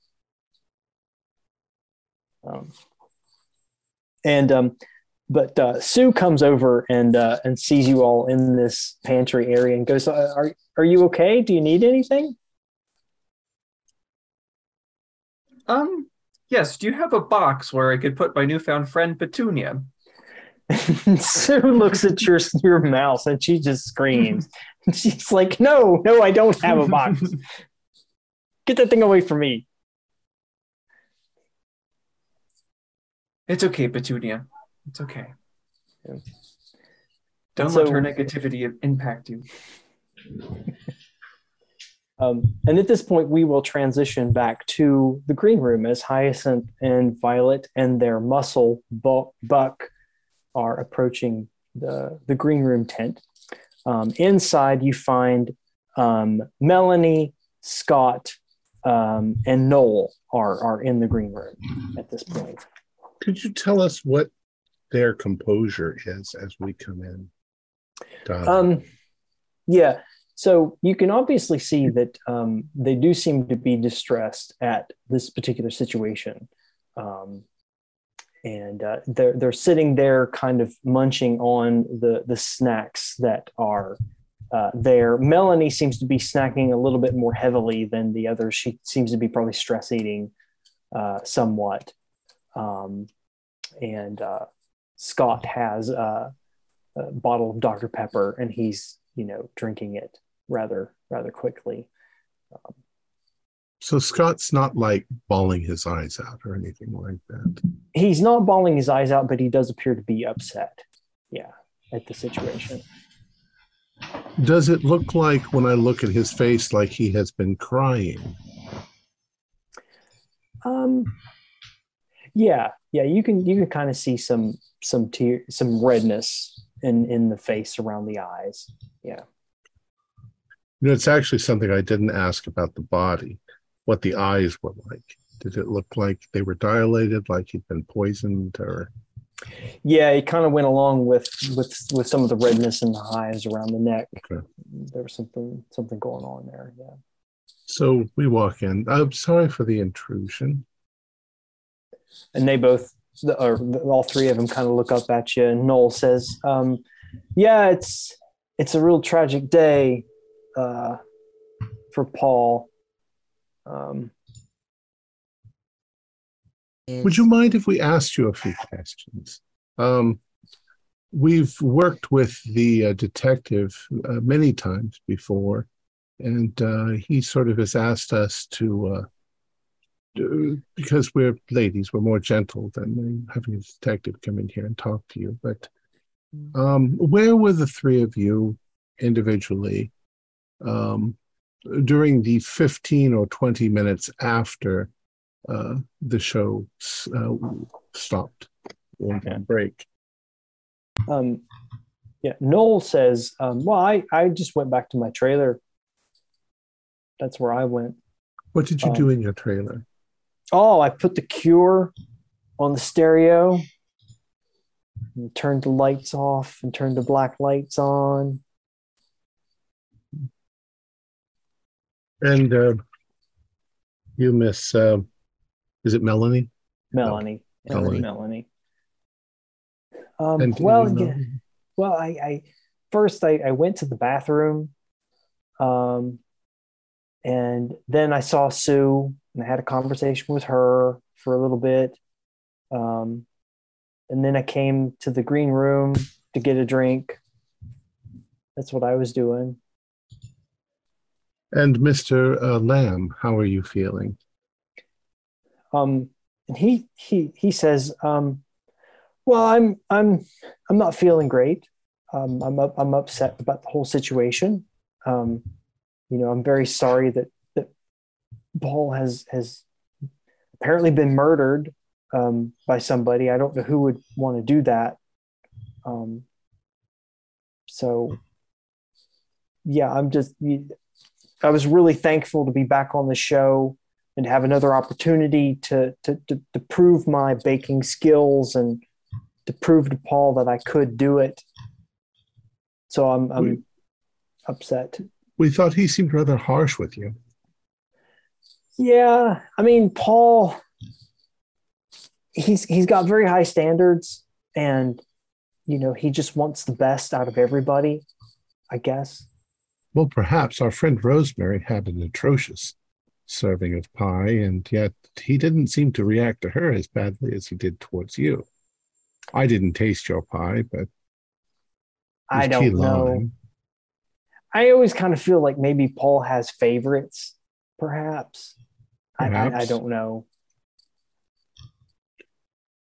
If I ask you, I need to ask you a rather indiscreet question. No judgment. What was your relationship with Mr. Rodriguez? Well, I'd been on the show before, and you may have seen the episode where Paul and I got into an argument over some muffins. Oh, okay. Well, I've heard of it, but yes. Yeah, we got into an argument over muffins. He thought my muffins were overbaked. I thought they were not. So, but that was really kind of the extent of our relationship there. Well, there have been a number of rumors in the papers. Yeah, there's all kinds of stuff out there about Paul and I, and I don't know where this stuff gets started. I don't know how people can watch an episode where two people have a disagreement and then it suddenly becomes we're lovers. People have fantasies about people that they see on television. Are you? It makes no difference, but are you in fact a homosexual? I am, yes, actually. But you're saying there was no relationship between you and Mr. Rodriguez? No, we didn't have a relationship. No. What did you think of Mr. Rodriguez? He seemed to be very... Oh, sorry, Violet, please. Since we've been talking to these three for a little while now, can I see if any of them have any, like a little bit of flour on like their sleeves, their chest, like any remaining little bits that maybe they might have missed? Yeah, you can see that Melanie herself, she's got a good bit of dusting of flour on her chef's coat, actually, from the previous. And also Scott actually also does have a little bit of flour on himself as well. Because he's got it kind of on his shoulder, his arms. Flour goes everywhere when you're dealing with it. Noel doesn't seem to have any flour on his person. Our friend Rosemary, she's quite a spiritual person. She believes in all sorts of things. And in my time, I've seen that some of it is kind of true. Would you indulge me and allow me to read your palms? I mean, I guess. It's silly, but... Sure. Okay. What I'm really looking for is to see if they have flour all under their fingernails, as if you reached into a bag of flour. Okay. That's smart. Yeah, you can do a reason roll with that one. Okay. And I'll just make up a bunch of BS about reading palms. Oh, sure. 6, 7, 8. I got an 8. That's reason. I should have put my stuff in reason. No, I got an 8.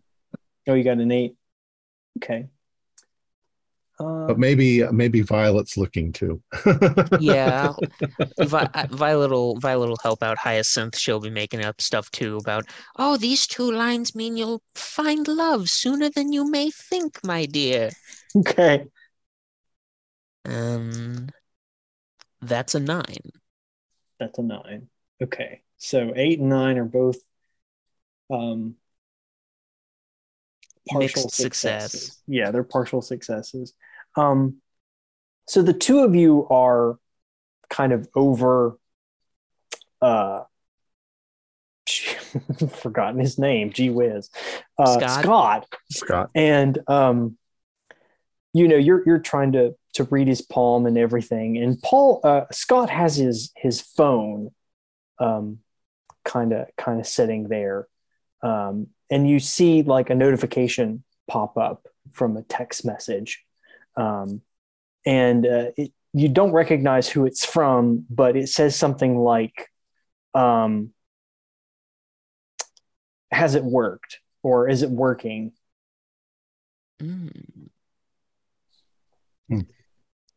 Yeah. And that's really, you see that there's actually more to the text message than is it working? But Scott sees you looking at it and he grabs the phone up and puts the rest of it in his pocket. I'm sorry. Not able to view the whole, but he doesn't say anything. He just picks up his phone and puts it in his pocket. Well, I can't say that I see anything unusual in your palm. Your lifeline seems to be strong. Your heart line seems to be strong. So what do you think is going on with Paul and all this? Well, we don't know. Once we get the pathology report back from the autopsy, which will take probably a day or so to get back,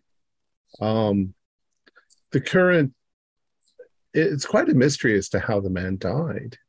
He didn't seem to choke on anything, or he was chewing gum. Did he often chew gum? I believe he did. I think he kind of chewed gum all the time. I think it was kind of just a general habit of his. It's one of those things where there's a lot of people that could have had some motivation.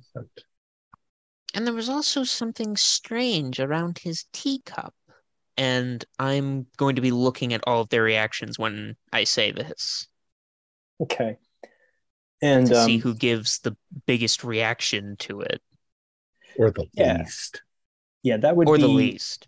Yeah, that would be rolling with presence. Got it. Yeah. Because you're trying to ascertain something about these people. Well, good thing that is where I put my 1.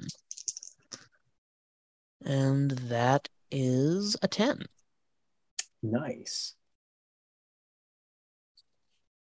Yeah, Melanie kind of looks at her feet when you say that. All right. Nothing much from Scott or Noel? As far as like a visual change of their features, no. They just kind of look at you like, well, what do you mean? What was around his teacup? I may not be 100% right, but at least to me, it looked like rat poison. Rat poison? Noel says that. You don't put rat poison in your tea. You'd have to make it bitter. Well, if you're trying to kill somebody. No, he's quite right. It's really a long shot.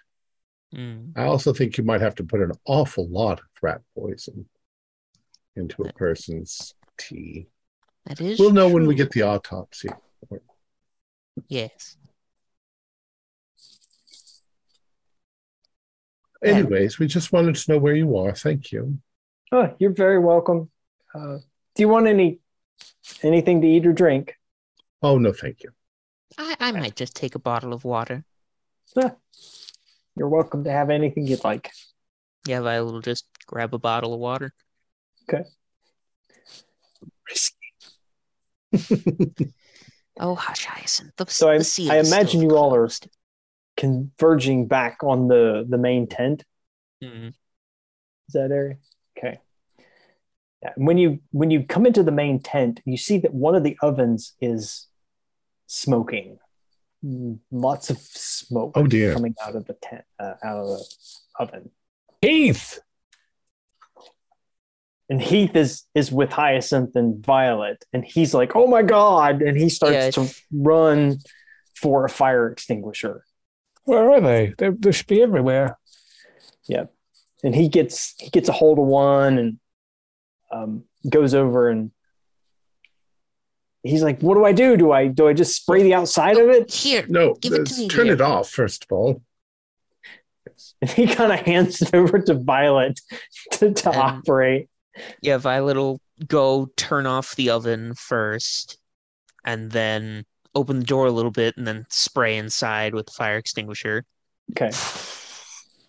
Yeah, and when you spray inside the fire, spray inside of it, all the smoke starts to come out, and you start to see paper comes out of the oven. Someone's been destroying evidence, Rosemary.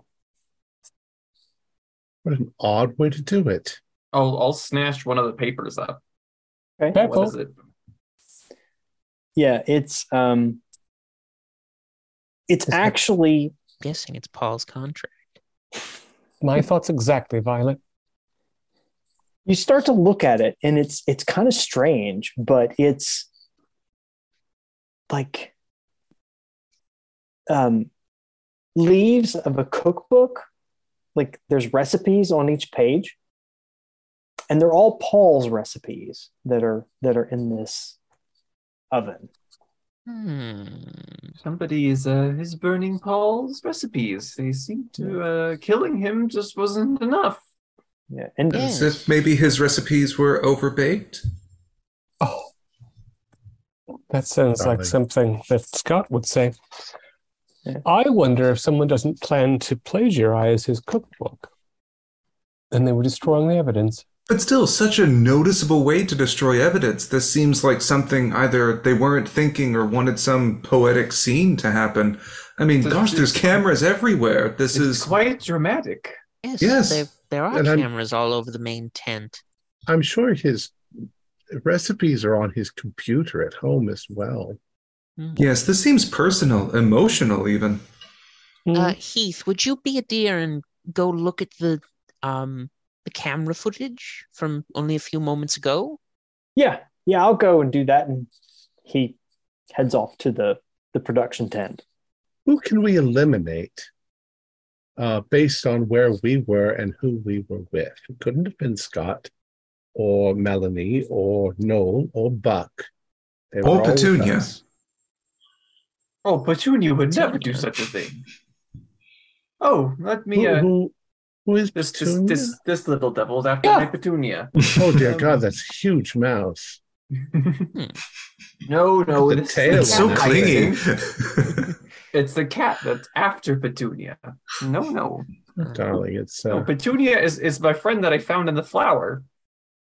See? oh Jesus Petunia. Christ. Rosemary, we've You talked to should- you about taking a vermin home. It's just not sanitary. We're in a tent outside. The vermin lives here in the garden. You should put him in the garden.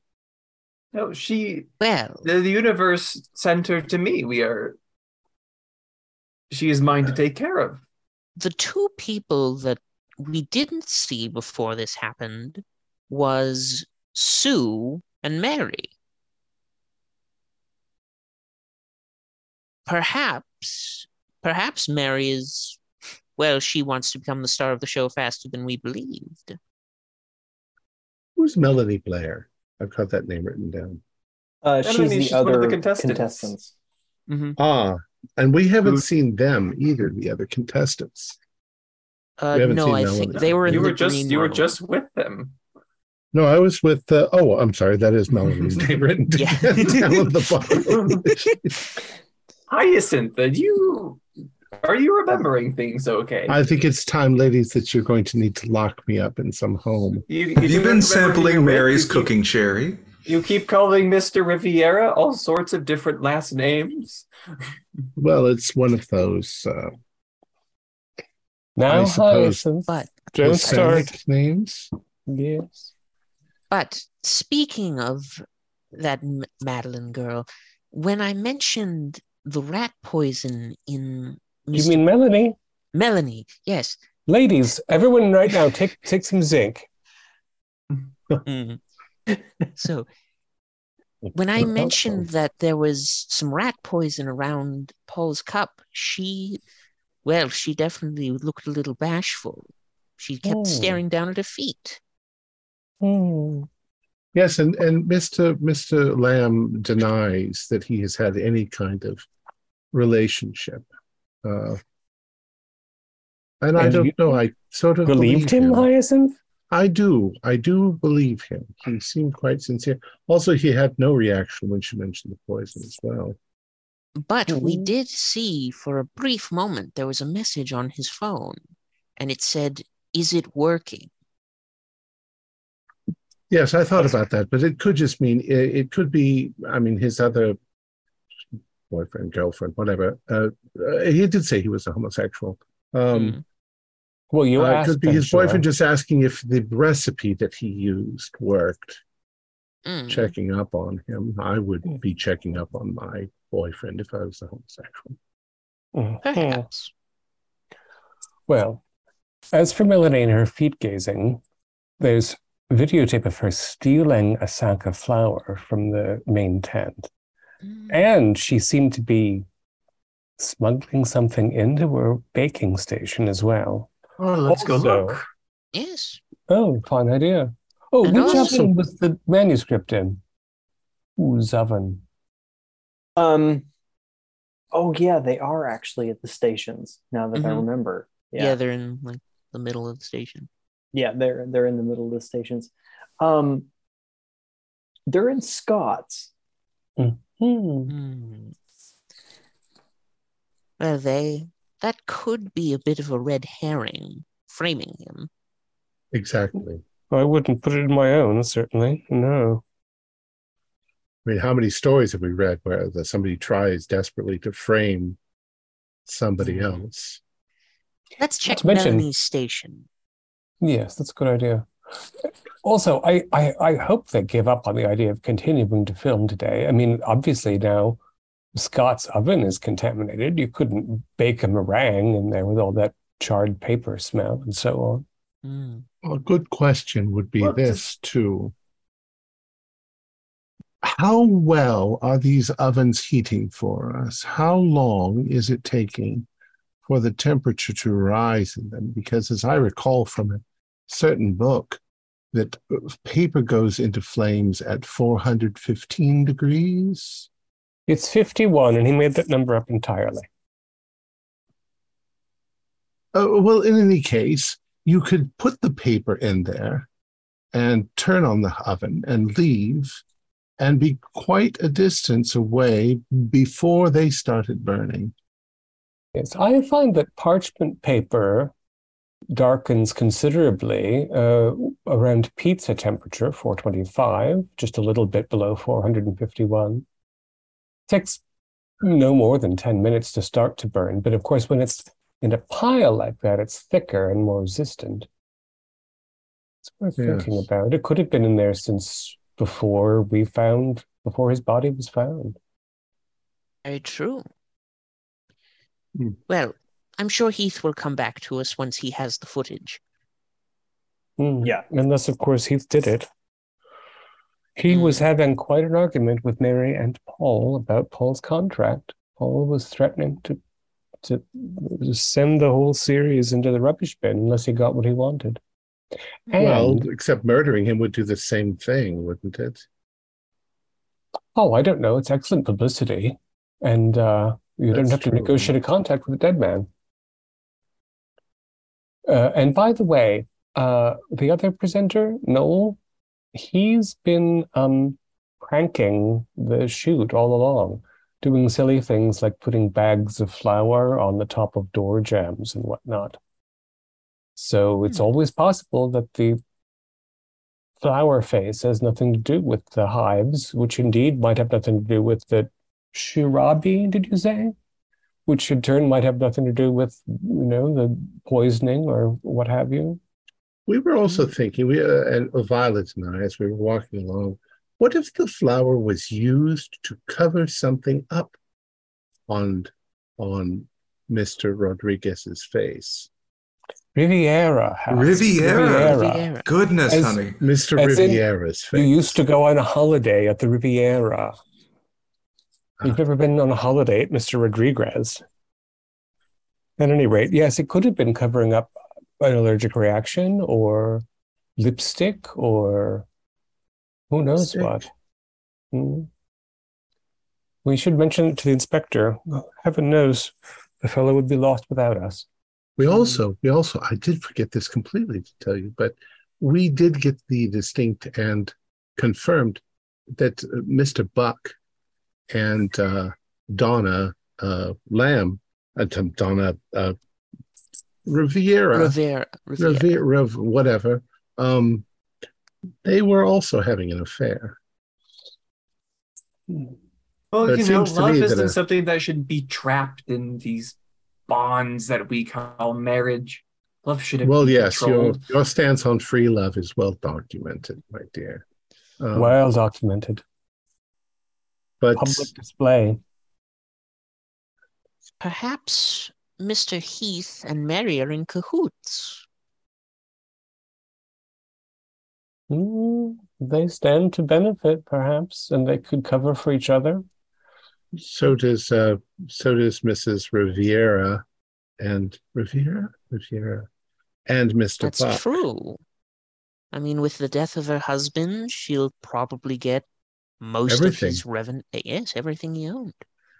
Yes, if their relationship was unconventional, it still might have been on its way out. Frankly, I would tire of her gaudy ways. Well, she had a rather good body, so maybe it's just a sexual thing. He certainly has a very nice body. Hyacinth, I saw you take his arm rather aggressively.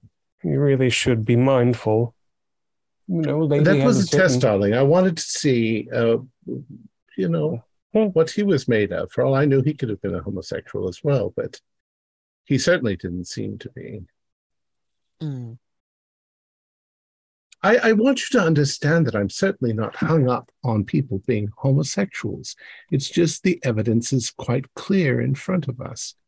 And I was quite right about Mr. Lamb. It's just a fact that we need to incorporate in. But I also believe that he was not having an affair with Mr.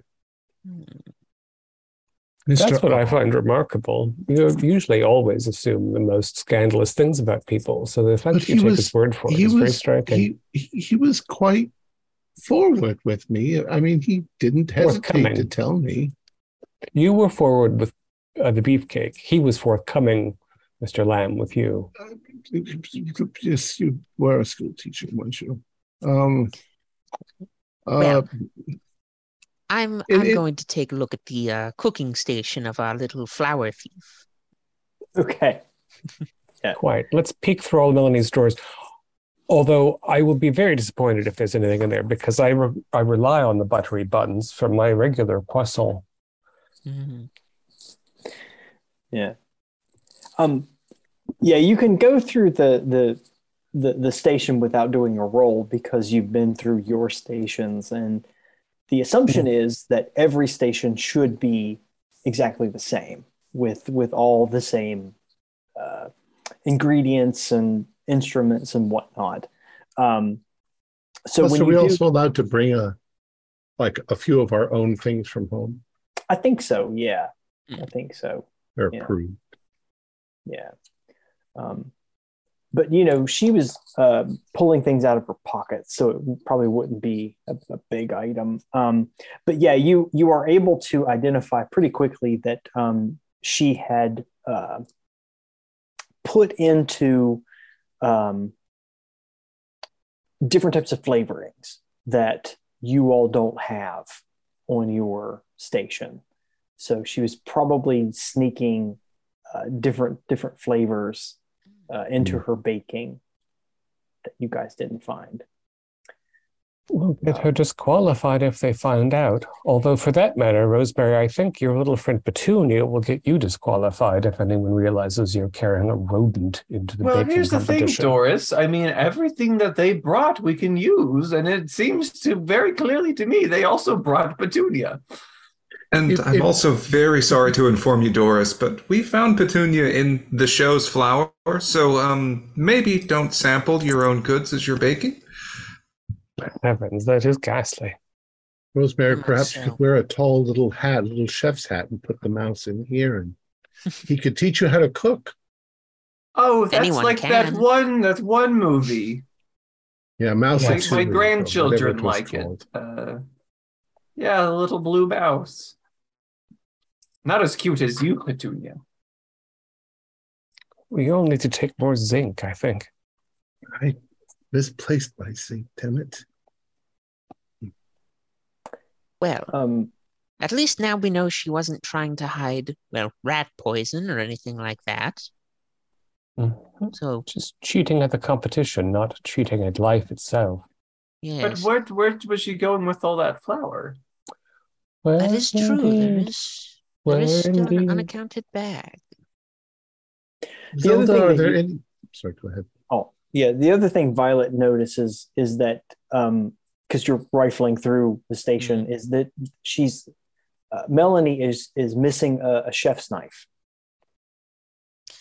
Oh dear, we have a knife unaccounted for. Now I want protection from that box fellow. Hmm. Do you Ooh, think that we will still be shooting later today?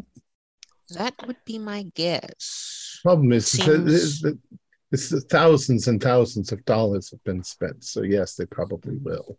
Yeah. Hell of a Zelda bad dear, taste I for would this. watch your back. With you winning the last competition, you might be a little bit higher on our murderers hit list than I swear to most of God, us. if the hosts call for a sudden death match, then yes, I will be panicking. But Sudden death. Hmm. So at this point, we'll take a short break if you are okay with that. Mhm. And Yes, when darling. we get back, we will kind of do a little bit of a fast forward to the next baking round. Excellent. Cool. Off to the little girl's room. Mhm. So remember, kids, be sure to drink all your orange flavored drink and your vitamins before you go to bed every night. And the scene opens back up with Sue and Noel are standing up front, and the contestants are all at their stations. Everybody's kind of awkward because of what's been going on, but Heath is kind of encouraging you all to kind of keep going. We're going to do this one last round, and then we'll be able to finish the show out. So Sue takes over her normal role as presenter, and she says, "Bakers, in this round, you are all going to make cake." And so I don't get lost like I almost did last time. I'm going to do this in a little more organized fashion. So we'll start with Hyacinth, and she can describe her cake to us. I'm doing an orange chiffon cake with a secret ingredient that I'm not going to tell you, but it should make it nice and tangy. Okay. So Zelda, how does the cake come out? We can smell the scent of fresh citrus that's like permeating the entire room. That this orange chiffon is going to have such a floral or a fruity aroma to it that it certainly, well, if it tastes half as good as it smells, then it should be quite good. Fantastic. And so we'll just keep with you, and you can describe your cake that you wish to make for the competition. Okay. See, I do think that Zelda will try and stick with her hobby of knitting and try something a little bit different, but essentially weave together strands of cake to make kind of a basket weaved inside. So essentially pan baking several different flavors, maybe some vanilla, some cream, something, laying them out into small rectangles and weaving them on top of each other. So it should have a very interesting pattern when it is cut open into it. But flavor wise, yes, she's just going to go with typical Earl Grey and vanilla bean. Okay. Violet, how does it turn out? I'm not gonna lie, that sounds pretty good. So, and Zelda seems to know what she's doing, so I think it goes pretty well. All right. What kind of cake does Violet make for the? Violet is going to be a little more adventurous now, and she is going to do a take on a strawberry shortcake, but more as an upside down cake. So there's going to be strawberries baked into the top that have been drizzled with a bit of regular chocolate and white chocolate. And then she flips it over and decorates it with a nice little sprinkling of whipped cream, maybe a couple of cherries, just to give it that really sweet, juicy texture. Okay. Doris, how does her cake turn out? The Violet strawberry shortcake is very violet. It's very sweet. It's very light. It's a little delicate. It might be a shade flimsy. It's an excellent experiment, though. And at least she isn't stealing someone else's idea, like doing a citrus chiffon cake. And what kind of cake does Doris make for this round? Well, given that my citrus chiffon idea has been borrowed by my dear friend Hyacinth, who is, after all, practically the queen of Brindlewood Bay, and as old as the queen, I'm going to shift gears entirely. I think it's a salted caramel chocolate cake with alternating levels. Caramelize some sugar and mix that with chocolate, a sprinkling of sea salt in the dark chocolate alternate layers, and frosted very parsimoniously. Rosemary, how does it turn out? Well, it's nice to see Doris kind of loosen up and go a little wild with what she deems to be a sprinkling of salt. But I can't falter for, getting into the mood and just letting it go, And what sort of vegan option, I imagine, does Rosemary create? I am making a vegan apple cake today. Okay. And Hyacinth, how does Rosemary's vegan apple cake turn out?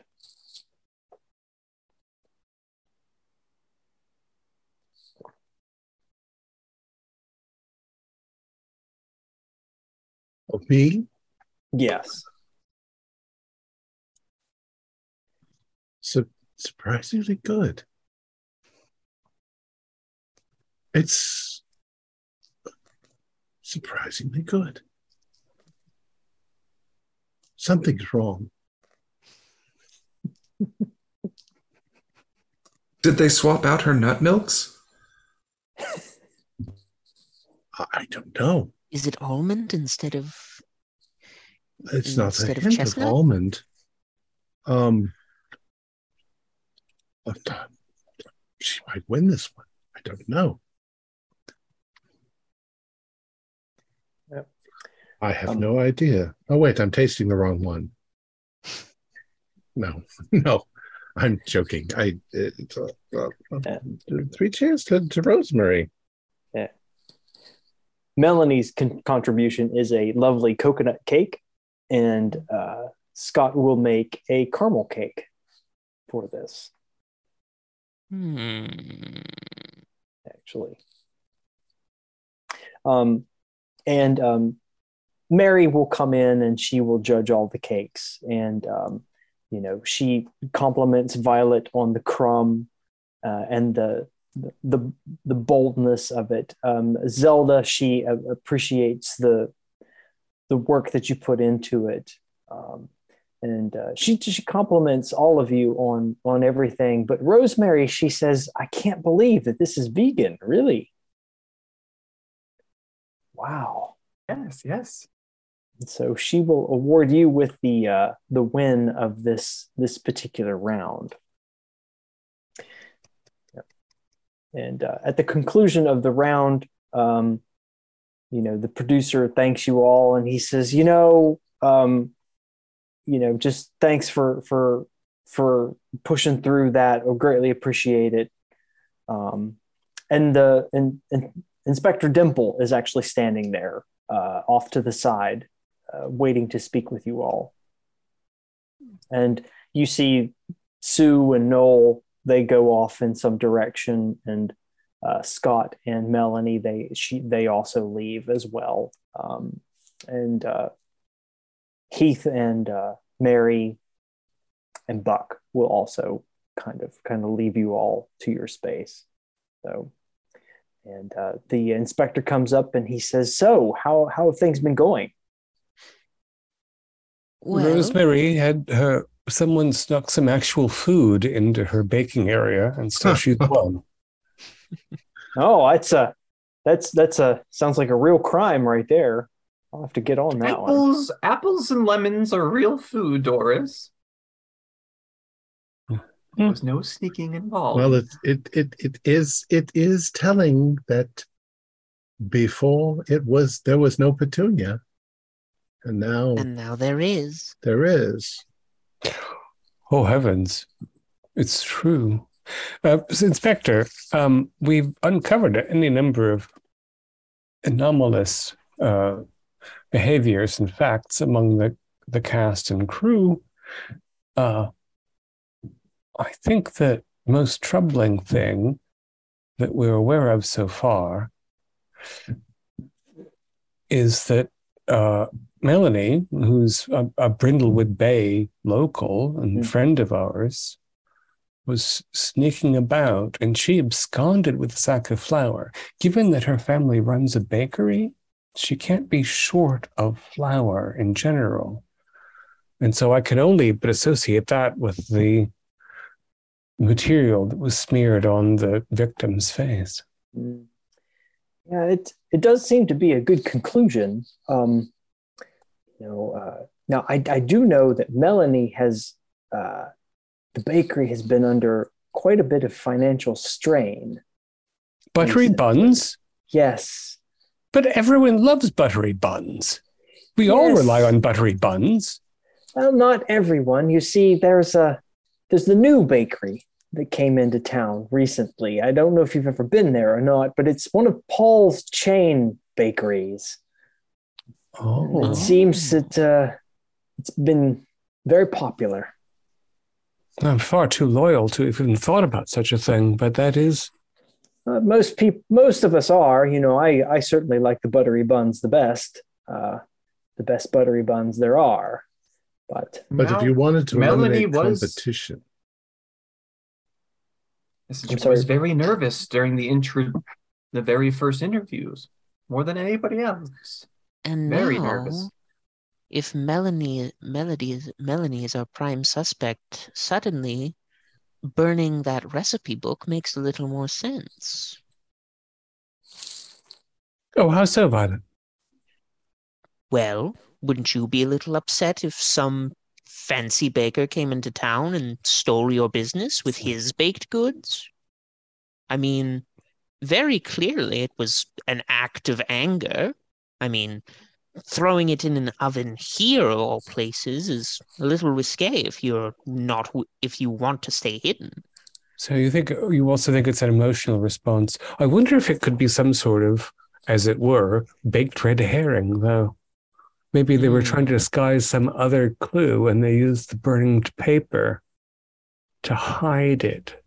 Because as we have noted, it's such an unavoidably obvious gesture. Was Mr. Riviera married? Donna, the leopard lady. Oh, yes, of course. That reminds me, I need to go see Mr. Heath about that footage he might have captured of the person burning the book. Right, Heath was supposed to get back to us about that. Yes.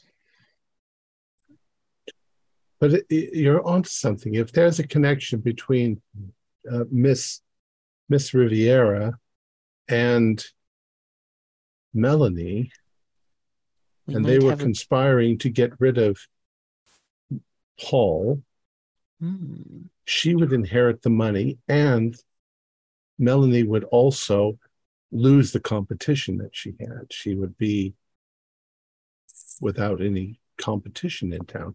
I assume that the business would then close. Yeah, well, that's it's the opposite potential as well, though. Perhaps it would be Donna that inherited the chain of bake shops, and so they would be actually opponents. But she might have promised Melanie to. She might have promised Melanie to get rid of this chain here in the bay. Why burn the book? You think that it might be a red herring? It makes it look like it's a crime of passion. Well, there was some other evidence, some other scent, perhaps, that would be covered up by the charred paper that filled the main tent. Or a piece of paper. And why does Paul always steal a recipe? Hyacinth, you made a key lime pie. It was excellent. The crust was as flaky as rosemary. I've always said as much. Yes. Scott. Yes.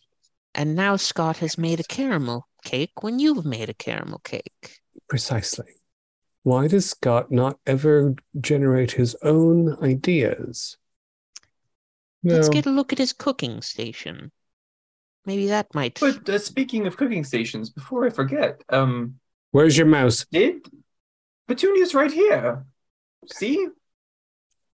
As long as we know where it is. Maybe give it a snack. You know, they have very high metabolisms. I'm sure your pocket's full of... What you were saying? I was saying, before you insulted my friend, that I was wondering if Melanie complained at all about the missing knife at her station. Or she knew it was missing, didn't bring attention to it. Well, you might not need a knife during a cake bake. Cutting up the chilled butter. The chef's knife is very useful. And even, you know, if I open my chef's drawer and there's something missing, I notice. Whereas my memory is not as pockety as some. There's competition. Why would you risk losing everything that you've worked for and owned in order to just get rid of one competitor? We all agree that the buttered buns place is much better than anything else that we've ever seen. Yes, but you know... Unless the mysterious lover this whole time has been Melanie. Maybe Melanie and Paul. And now their love has been tainted by him moving in on her business. Prospect is frankly terrifying. I do think we should check everyone's station, however, and see if there's anything afoot. Yes, Pages from the missing cookbook, perhaps? If you burnt most of the manuscript, but you kept one recipe for yourself, for example. Let's go alphabetically. I think if we were to find anything like that, Scott would be the one to have it. I don't think that Scott has anything to do with buttered buns.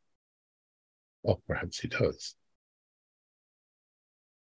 Or I was more referring to Doris's theory of if they saved a recipe from the burnt cookbook, since Scott seems to be copying a lot of our things that we make. It's true. I wonder, was Melanie in the room whenever you inquired of Squat's relationship with Paul? Yeah, she was. Mm. Do you think that that may have set up a patsy? If she is the one responsible for everything and knew we were being suspicious towards one, sort of put things in his station, made it look more like a crime of passion, a very sloppy, attention-seeking one at that? That is... The jilted lover that Scott said he actually was not, that was nothing more than a rumor, we ourselves were. Well, if people knew that Mr. Lamb was a homosexual, then it would be natural that they might think that it was a lover's spat. And that would implicate Paul, but that might not be the case. That's just Hollywood and television nonsense. Yes, just wondering if Melanie is indeed the culprit and was looking for a scapegoat. She may be trying to frame Paul and put all eyes on him while doing something else. I'm wondering if maybe things may be missing from Paul's trailer. I think I said Paul, I meant Scott. We don't know who texted him. Melanie was in the room with us when Scott received a text that said, "Did it work?" I think it might have just been his boyfriend asking if his recipe had worked, but Didn't you say earlier that it was, is it working? I think the tense is important given that it's a text message, so an immediate sort of conversation. Perhaps, maybe, you know how I am maybe it with was in names and reference things. to maybe Scott wanted to have a romantic relationship with Paul and thought that if he could get on the show again and impress him, that such a thing would occur. And so is it working could be in reference to his plan to be on the show again and get closer to Paul that way. Although in that case, I think he would have had to have been typing posthumously. Or I don't think that's a possibility. Now that I'm thinking about it, with the way Paul was tied up, I believe the only person he'd willingly let anyone do that to him, well, would be Dorothy. Donna. Well, they We were all need I'm more not the zinc. only one that messes up names. Immediately, everyone have some zinc. It's just, we're all, I feel my bones are getting more brittle as we discuss things. But brain fog.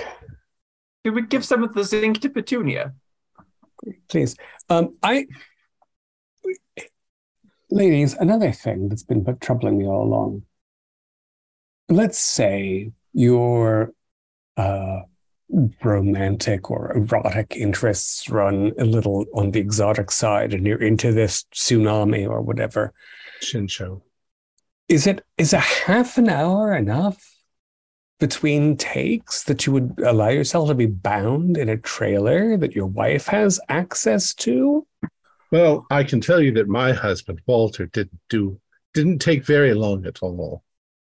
It was always rather disappointing. There wasn't any braided ribbon and patterned fabric involved. He was on his back too. Doesn't that seem like it would be extremely uncomfortable? Well, and dressed, and And it was only his wrists as well. You can get quite a lot of coverage done in only a half hour. That I would have expected a lot more if it was actually that. It's just the intricate weave happened to remind me of it. If it was sex, wouldn't they have been naked? And does that mean that after murdering him and not untying him, he put his clothes back on? Well, and additionally, all of the rash was underneath his shirt. Was there something on the clothing? Like Hercules. His wife put poison on his clothing and it drove Hercules mad. He threw himself off a cliff. You know, Rosemary, I knew Hyacinth was older than us, but I didn't know that she knew Hercules.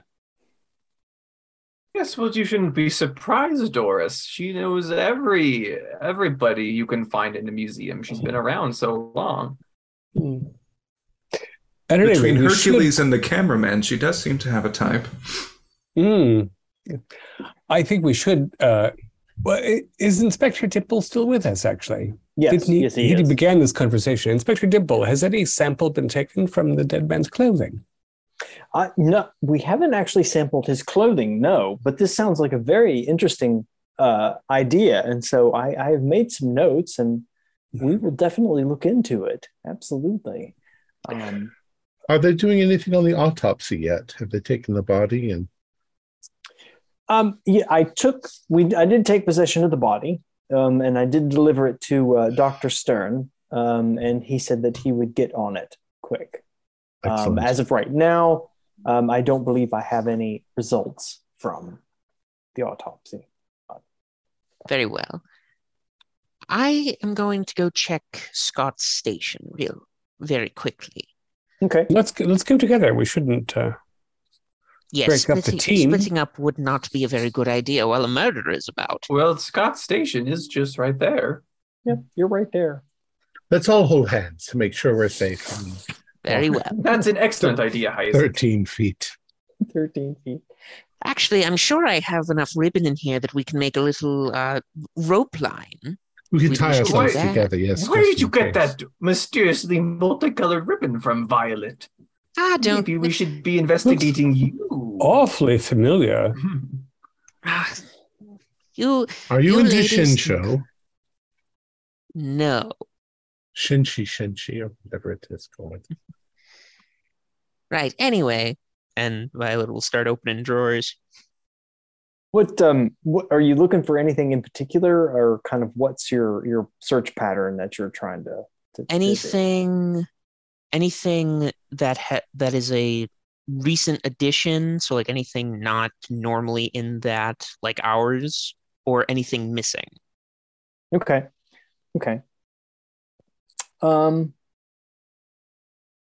Yeah, you look through and the station looks pretty normal. So you don't see anything that's like addition, and you don't really see anything that should be missing. So everything seems to be normal and accounted for. Any paper in there? There's some remnants that are kind of on the floor from the previous fire that happened in there. Yeah. And We should try Melanie's, and we should try each other's, because something might have been planted as well. I agree. Yeah. So how's Melanie's station look? Melanie Station looks kind of like, because I imagine you all did not remove any of the extra items that you found. Nope. Previously. We left everything as is. Everything as is, yeah. So the extra items that were there are there. So. Sorry, what was Melanie's cake? Coconut. Does it seem like she used any of these things to cheat, or perhaps she was just anxious and brought things in for comfort? Yeah, it does look like she may have used some additional flavorings and whatnot to kind of enhance her cake. I'd like to take a closer look at the things that she smuggled in. Maybe sniff even the slightest taste. Yeah. Go ahead and do a reason roll for that one, I think. I'm going to roll 12 once tonight, so... Whoa! That's a natural 11 with my +1 is 12. Awesome. Yeah, none of the bottles that she has are marked. They're just nice little vials that she has. And you start to taste them just a little bit, or smell them a little bit. And yeah, one of them does does have a very, very bitter flavor to it. Very bitter. You would not expect it to be a normal cake kind of flavoring. Mm. Yeah, very bitter. Inspector, would you bag this or whatever it is you do? There's something, I have no idea why she would bring this into a baking program. It doesn't seem, it's not even alum. Alum is more Puckery, yes. puckery, yeah. Absolutely. I've got a couple bags with me, and he'll put it in a bag and notate it appropriately. Thank you so much, Inspector. You're very welcome. So I'm just asking the group, how do you all feel about moving into the theorize portion? Do you feel like you could develop a theory at this point, or do you want to continue on? I feel like before we do that, I was going to say that this situation reminds me of something that happened to Amanda Delacount. Amanda, yes. In the novel The Ghostwriter, do you remember when they went to the Count's manor and they found all those manuscripts thrown into the fireplace?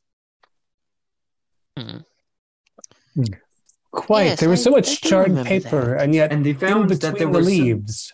There was like letters, love letters of some sort that were burned, but they were using the manuscript to hide them. Well, there are still some remnants of the burnt up cookbook. There might be something like that still left.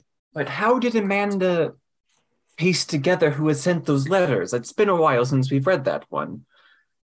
I don't remember. There was something about, was there something about a dropped character on the typewriter? The I was below the line. And so they tried to compensate by wedging something like that. No, but I believe it was the one scrap of the letter they found, the typewriter used to type it. They only knew of one person that had such a flawed typewriter. It's the nephew. Yes. Perhaps if we go dig through the ashes, we might find a scrap of something that was burned along with the a telling document amongst the borrowed recipes. If you weren't very wise, you would take the recipe book, you would take the letter, as you describe it, and jam it in the middle and stick it in the fire. And very likely the center of the book wouldn't burn very much. The outside would burn. It wouldn't burn from the outside. If you were wise, you'd put the letter on top of the book that you were burning so that it goes first. But we can see if the person wasn't very wise. Let's check the book. Okay. So you want to re-examine the charred remains of the book? Okay. We do, yes. Okay. Yeah, and so you are able to find a letter that is, as Hyacinth described, jammed into the center. That is not a recipe. Eureka! Actually. Yeah. And it's an interesting letter. Let me see from my list. Yeah, we'll do it. We'll do this one. This is a nice one. You find a letter from Buckingham Palace, and it is an invitation from the Queen for the cast and the crew to come and visit. And what you notice is that there is a name that is missing from the cast and crew, and it is Mary's name.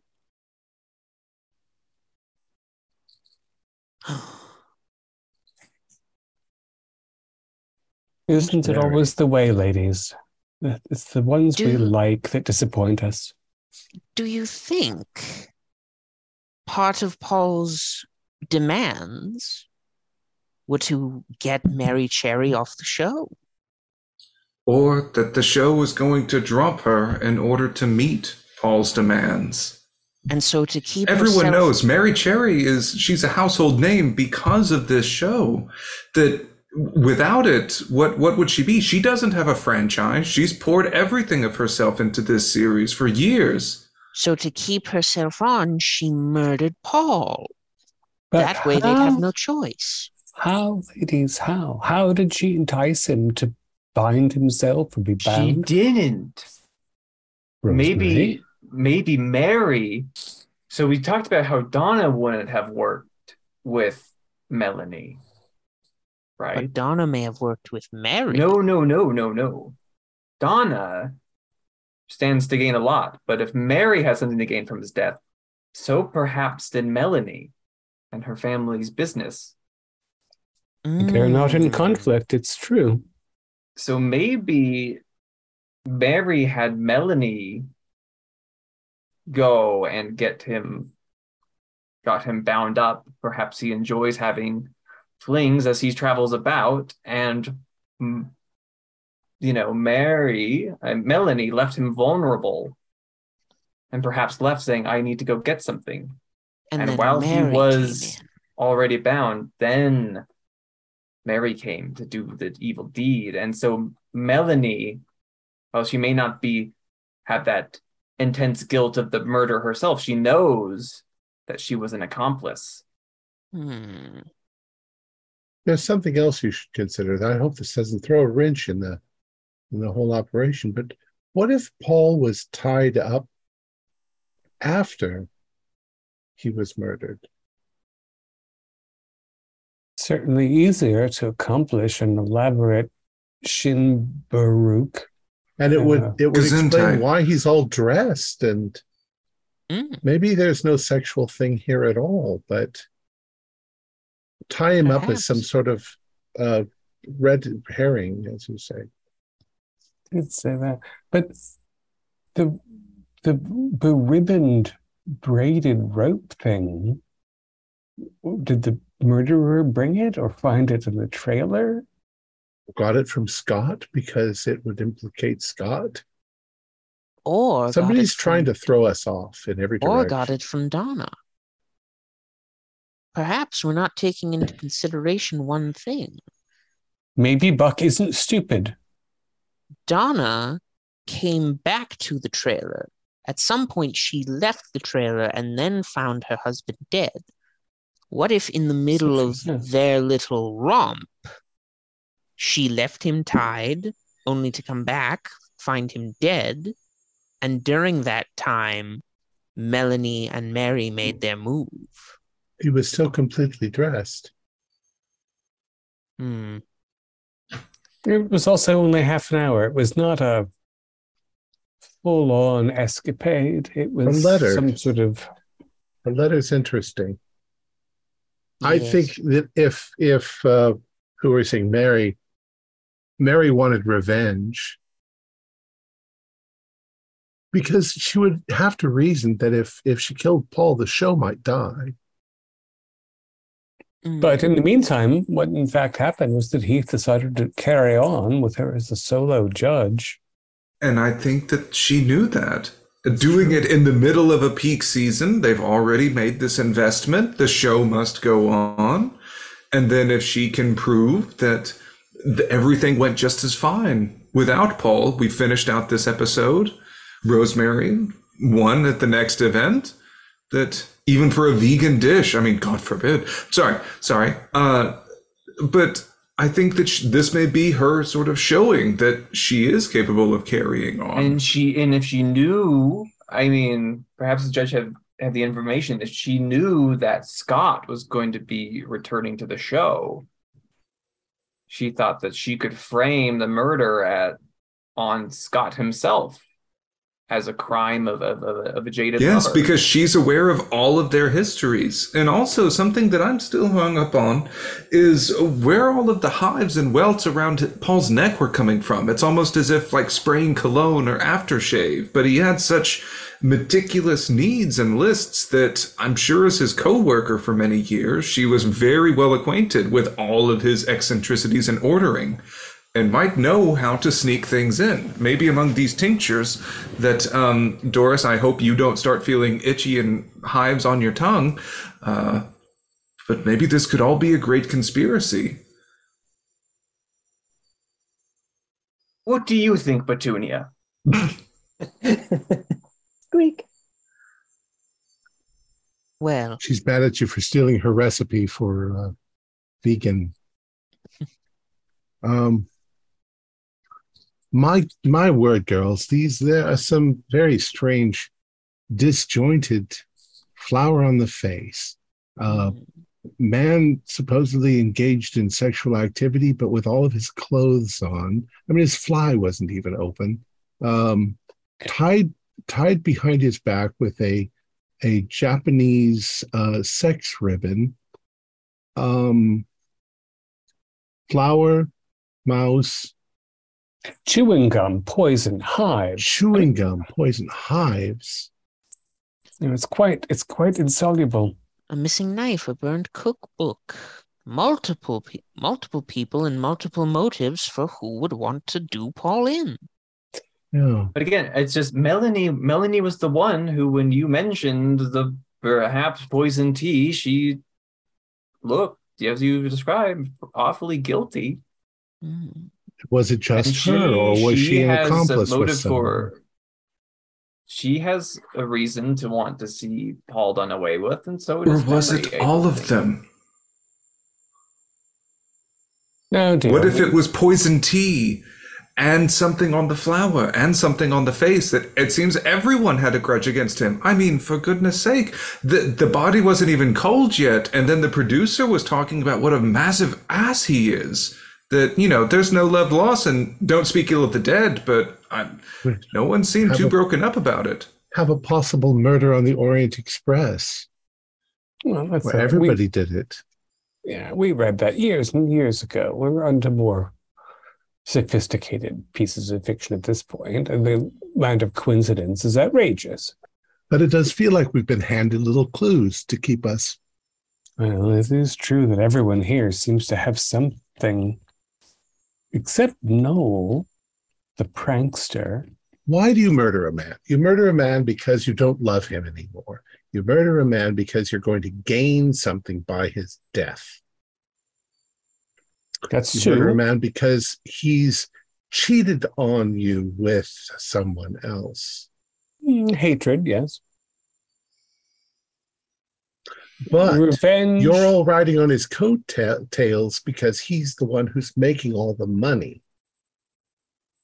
But is he actually necessary is the question, I suppose. That's something that Mary Cherry might have asked herself. Is it, in fact, her time to shine? But that doesn't explain how it was done. That's the trouble. I'm not, after all, like dear Rosemary, I'm not one to ask fantods to answer these questions for me. I'd like to know whether there was poison, whether there was a trauma, whether he had a pre-existing condition, and circumstances just suggest that it was a violent death. Was he asphyxiated? Did he have a heart attack? Did he? Yeah. Could it there's have so been many a things. pillow on his face, and then they floured it, and then they tied his hands? Well, surely Dr. Stern is finished with his autopsy at this point. It's let me put him on speaker. That way we can see it's what has been done. With overlarge buttons. Hello. Yes, Howard. Howard, are you there?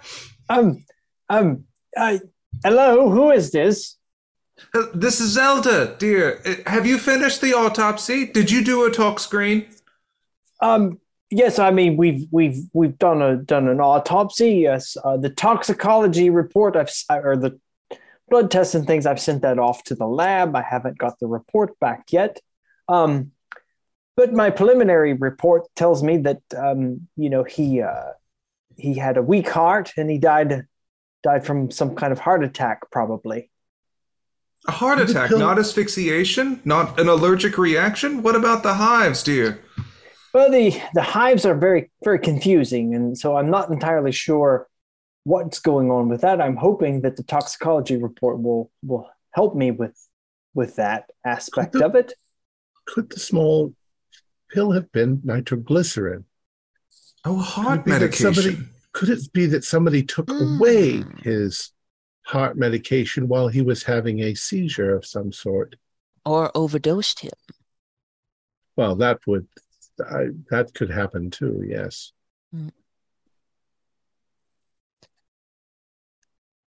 There's many possibilities, but at the moment, that's what I'm thinking. He had a heart attack. What caused the heart attack? It could have been natural. It could have been unnatural. That I'm not sure of. I mean, unnatural. Oh, you mean unnatural? Do you think it was ghosts? Well, I don't personally believe in ghosts. No. No, just trying out all theories. Okay. Thanks, love. Boop. Goodbye. Doris, you were with Mr. Heath when he was reviewing the footage with you, correct? No, it was, yes. Would you like to accompany me? I want to look and see if we can catch maybe a glimpse of whoever put the book in the oven in the first book burner. place. Yes, let's go and see about the book burner. Quite. Okay. Yeah, and you all can go and try to locate Heath. And he's not in the where you expect to find him with the audio. Heath visual. is not in the editing suite where he belongs. Yeah, he's not there. He did not, as requested, go to try to find. He doesn't seem to be there. It's been quite a while since he went off to look. It has been. Are there still employees here in the editing suite? Buck's there. Hi, Buck. Hey. How long ago did Heath leave? We asked him to find a patch of footage for us. What he mentioned something about that. What were you looking for again? Well, the footage. Footage in the main baking area during the downtime. When the cookbook was burned after the second round. Yeah, let me see if I can find it, actually. And Buck starts rummaging around, and he starts running video, and he's like, I don't seem to have that, actually.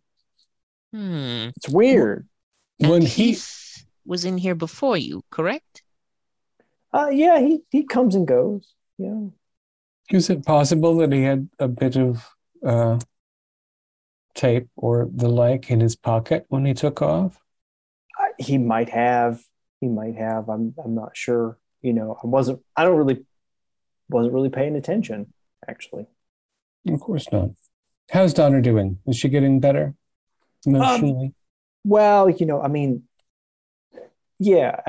though they didn't have a traditional marriage, I think she cared for him. I'm sure they cared for each other quite a lot, actually. I hope she does well. Where does Heath stay when he's not on site for the shoot? Is he in a hotel nearby, or? Yeah, we all have a hotel over in Brindlewood. Yeah. Mm-hmm. Do you know his room number offhand? You must have to knock him up on occasion. Yeah, I know his room number. It's room number 104. Thanks very much, Buck. I don't think he's left the set, though. I think he's still on set. He mentioned something about going to see Mary. I don't know. Then we'll check Mary's trailer, see if we can find him there. Okay. You've been a champ, Buck. We'll get some of Rosemary's Best to you. Oh, okay. Yeah, I heard it was real good. It was very, very good. I think she's using hemp oil. I think that's the thing. Is that what it is? I think that's Does that stuff get you high? depends. Oh. In her case, I think yes. Okay, I'll have to go get me a big slice then. No other explanation, because frankly, it's always dry and grainy. We'll talk later. Okay. Yeah, you guys can go over to Mary's trailer, and you can see that the lights are on inside. So, Hi, Mary. there. What do you do? Oh, Violet's. Yep. Violet's knocking Knocking on the door. Yeah, and Mary will call out, and open the door and say, "Yes, hello. How are you?" We're doing quite all right. We're looking for Heath. We were told he came your way. No, Heath. I haven't seen Heath actually. Well, not since the last round. To be fair, it has been relatively quiet, considering everything that's happened today. Is she Yes. is she lying?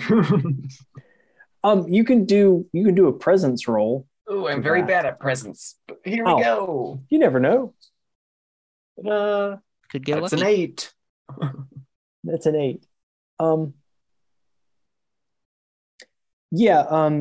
She's kind of hard to read on that regard. Mary's kind of got a very stoic front to her in a normal situation. British to a fault. British to a fault. Yeah, she's very stoic, so she's a little bit difficult to kind of read. So you're not real sure if she's telling a lie or if she's telling the truth or what's going on there. So it's really confusing. Mary, darling, I hope you're not going to spend the entire night alone and unguarded. After all, we're fairly certain there is a murder afoot. Aren't you anxious at all? Well, I am a little bit anxious, but unfortunately, Paul was kind of one of those individuals that, well, he treated everybody very poorly. And so it's not too surprising that he eventually got knocked off. So, No. Mary, what are your plans for the future? Is this going to cancel the show? Oh, I don't think it'll cancel the show. No. In show business, hosts die It's true. quite frequently, actually, Sometimes on camera. Sometimes, yes. Fortunately, it wasn't caught on camera this time. But I feel like that we have enough presenters and hosts that the show will be able to continue on as it is, actually. Well, perhaps so. Perhaps you have some bright spots in the future. Curiously, yes. on this occasion, Mary, something was caught on camera. Oh, no. What was that? Oh, let's say a bit of malfeasance that a murderer thought would go hidden. So I'm trying some kind of trick here, obviously. Okay. The night move, I guess, where I'm challenging someone. Oh, okay. You're trying to get her threaten to her into crack. giving something away. Yeah. So if you fail this, what are you afraid might happen? I mean, the obvious outcome is profound humiliation because I've insulted somebody who's innocent, but there's probably something more at stake. Maybe her accomplice will attack me. Is that inappropriate? That could be appropriate. Yeah. Right. It could be appropriate. And it's a reason, I guess. Back. No, that one would be presence. Sensitivity? Presence. Presence, yeah. Charm, intimidate, that's kind of that role. Fantastic. I've got a 9 on my dice, so 10 with my 1 presence. Nice. Oh, nice. Okay. Yeah, and so Mary kind of gets a little bit nervous when you say that. You kind of get the impression that you've been successful with that, and she says, "Oh, well, do you have what kind of evidence have you uncovered? This seems most serious." I understand it's quite serious, but of course the inspector is the one who knows. We're just baking. Just a number of ladies baking.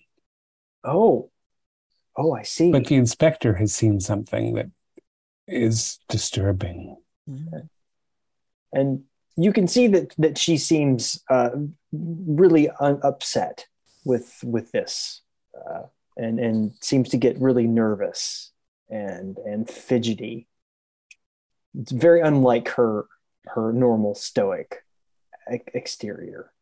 It's a pity about London, isn't it?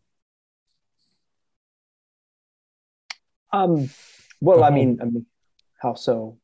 The London plan, the plan to go and see, perform the show in England and have a sort of crown performance. That's all out of the books now, I imagine, with the sudden death. Oh, I have no idea what you're talking about. Oh, well, perhaps. Well, it's been a long day, Doris. Perhaps we should let poor Mary rest a while. Of course we should. Rosemary, you're always very sensitive to the needs of others. But yes, I suddenly feel very tired. Actually, I feel like I need to have a lie down. So if you don't mind. Of course. Maybe we'll find Heath by the green room. That's where we found him last. Yeah. And Mary will excuse herself and quickly close the door. Not dear.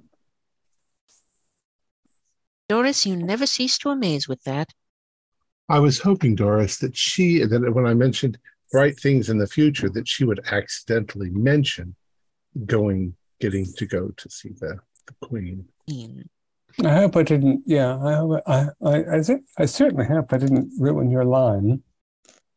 But no. I think she really has no idea. She was just the one left out. So many people have so much to gain. Yes. Everybody, I'm tending to go towards Zelda and think multiple people might be involved in this whole thing. Yeah, at this rate, I'm beginning to plan to murder him myself. It seems like no one loses. What I can't figure out is if you're going to plan a murder and you're going to frame people for the murder, how does flour on the face and tying behind the back and the clothing all being on, wouldn't you actually make it look like a bloody murder? Maybe this wasn't supposed to be a murder then. If he had a heart attack, maybe this was some sort of attempted comeuppance, trying to, like, each person took their turns humiliating or trying to put him in his place, and he ended up having a heart attack purely on accident. Couldn't get to his medication. The rat poisoned by the teacup. Well, we still don't know if it was rat poison or not, darling. The pellets were consistent with the appearance of rat poison. There's a superabundance of nitroglycerin pills. Are very small. Last attempt to find. Well, we know by Petunia's presence they clearly have a rodent problem. I would assume they'd have some rat poison or mouse poison kept somewhere. Heath said as much. And the amount of poison that you would need. Poisoning somebody with rat poison would never get away. You'd never get away with it because the forensic people know exactly what that is. And But they would know what caused it, but not who did it. And perhaps with the poison entering his system, it was enough to give his heart that much of a shock to kill him. I wish I could have a nap and enjoy a small prophetic dream, but I'm just too het up. What's your tarot card say? My tarot, or Storis, are you the one with tarot? Who has tarot cards? Do I have tarot cards? You were asked if you had tarot cards, Rosemary. Oh, I'm yes, not surprised that you did. Yes, I do have tarot cards. My tarot cards are telling me that we should make one final look around for Heath, and then I think we should enter the theorizing phase of our little adventure. Yeah, if you wanted to find Heath, you can find him. He's in the main tent. Heath, have you managed to find that footage yet? Oh yeah, I looked for the footage, and Buck, he's a good guy, but he had recorded over it. Why is he recording it? Oh, I guess he's the techie. Yeah, he's our cameraman. So Heath, I'm sorry, dear. You're saying that between preparing for shooting the afternoon and the point at which somebody snuck into the main tent, which has several cameras in it, someone stuck a manuscript into an oven, set it alight, and all that footage was erased by Buck before we began to shoot anything? Not all of it, just the bit that would identify the person. So I've got footage of a person going in. So either you or Buck have destroyed that evidence. We didn't do it on purpose. We just in a hurry. I mean, it happens sometimes. Do you believe any of this? I believe mistakes happen. But it does place you in a very awkward position. It does. I realize that it's a bit of a challenge, but do you still Mary react to the news that she wasn't invited to meet the Queen? Oh, Mary was upset. Mary's a royalist from head to toe, so she was upset about it. Right. So if she were to claim that she didn't know that she had not been invited, that would be rather damning.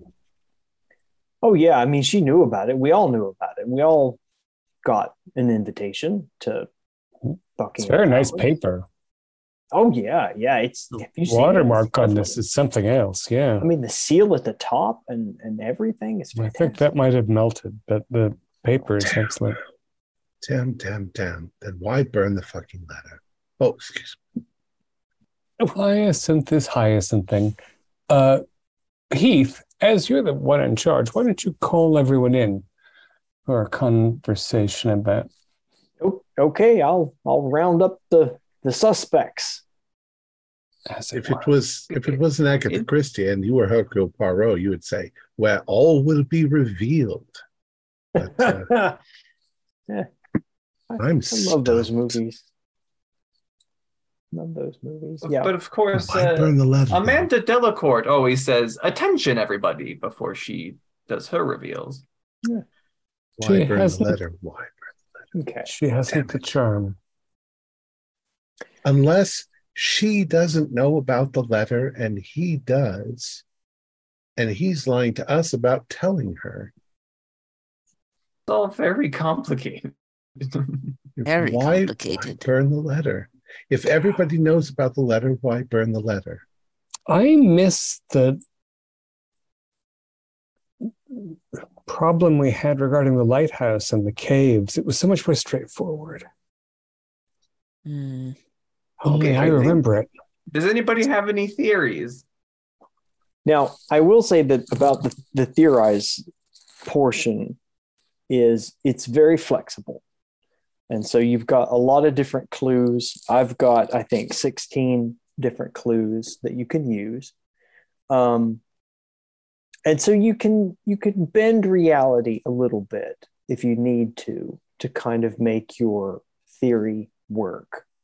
You don't have to have one suspect be the murderer. You can have multiple if you want to do it that way. So you've got a lot of you actually have a lot of material to work with. Yeah. Yeah, we got a lot of clues. Yeah. And you've actually postulated a lot of different very good possibilities. So I think Mary is certainly involved. Yes.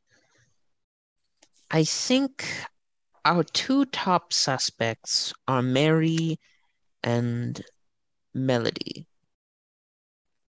Or not Melody. But Buck and Donna have a great deal to gain from Paul's death. Mm. Well, and perhaps, I mean, in that case, maybe Buck erased that footage intentionally. I think Right. Mary. So and- maybe Buck and Donna, Mary, and Melanie. Well, I wonder The four of if them. Mary may have roped Buck and Donna in as accessories or accomplices just to help cover her tracks.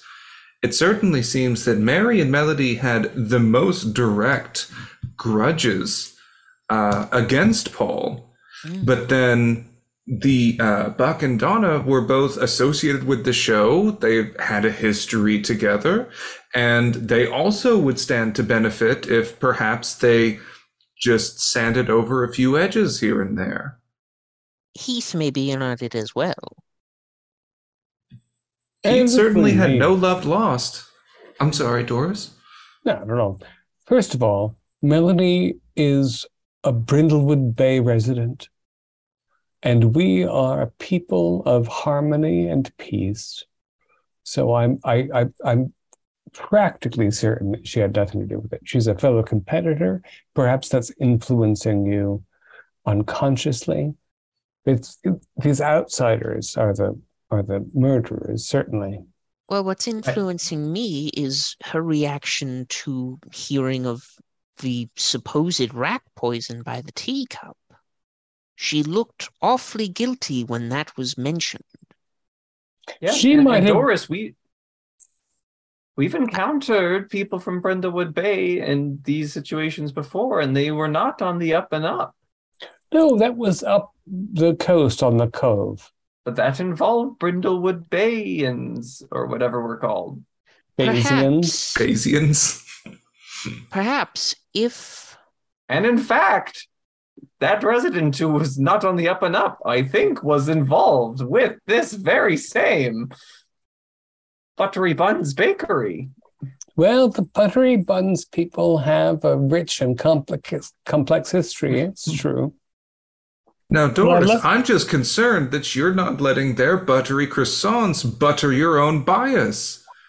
Are you sure you just don't want to give up on your favorite local fixture because their owner may have let their emotions get the best of them? Well, it is true. We all must consider our personal biases. Well, What the also we question is what the man died of. we Did also have he to remember die? that. Yes, we don't know how he died. That's going to be the biggest mystery of all until you hear the pathology report. this is something that you can really bend reality to fit your theory. So if you've got a Doris theory, did it. yours. But I mean, so this would be like, well, perhaps there is an agent that tastes very bitter. Yeah. That activates with his heart medication, the substance now exists because it's part of the theory. Yeah, it's kind of, if you say it, it's true kind of aspect of it. So he was subject. Did they put it in the gum? Is that the trap? Did they put it? One component in the gum? Maybe they used the bittering agent in the tea to where he would have to. He's so particular about his taste. They knew this, that he would have to sweeten up his mouth, and so he would go for the gum. Are you talking about Zelda's awful chai business? I'm talking about what Melanie had in that little vial that you tasted. That didn't seem to have anything to do with bacon. What if you trained a small mouse to murder someone? Don't involve Petunia in this. She's innocent. How did you gender her, Rosemary? I mean, did you know? Gotcha. Oh, please, mice have balls if they're male. I've never lifted up the tail, I have to admit. Now, we know there was a contract dispute. We know that certain people could not have put the manuscript in the oven. Mm. So we have an increasingly finite number of possible suspects, even though everyone wanted the son of a bitch dead. Yes. Do you remember the book, "The Two Strangers on a Train"? Mm-hmm. I'm wondering if you could get the person who committed the murder simply came in, committed the murder, and left, so that there would be no suspect of that person, while the other people were the ones that actually conspired to make it happen. What is, for example, what's on the IMDb page for Sue's? She seems like the person we've heard the least about. Yeah. Sue is she used to be a very successful comedian in the UK. And she took the job as a presenter on this show when her career started to kind of go on the downslide. Ladies. So seemingly the show saved her career, it seems. Yeah. It's been a stable income job for her, actually. Yeah. So it doesn't seem like she would have any. It doesn't seem she would have any motive to possibly put the show in jeopardy by knocking Paul off. Yeah, you get rid of Paul because he annoys you and you're a sociopath. You get rid of Paul. Or you're British. Okay, so maybe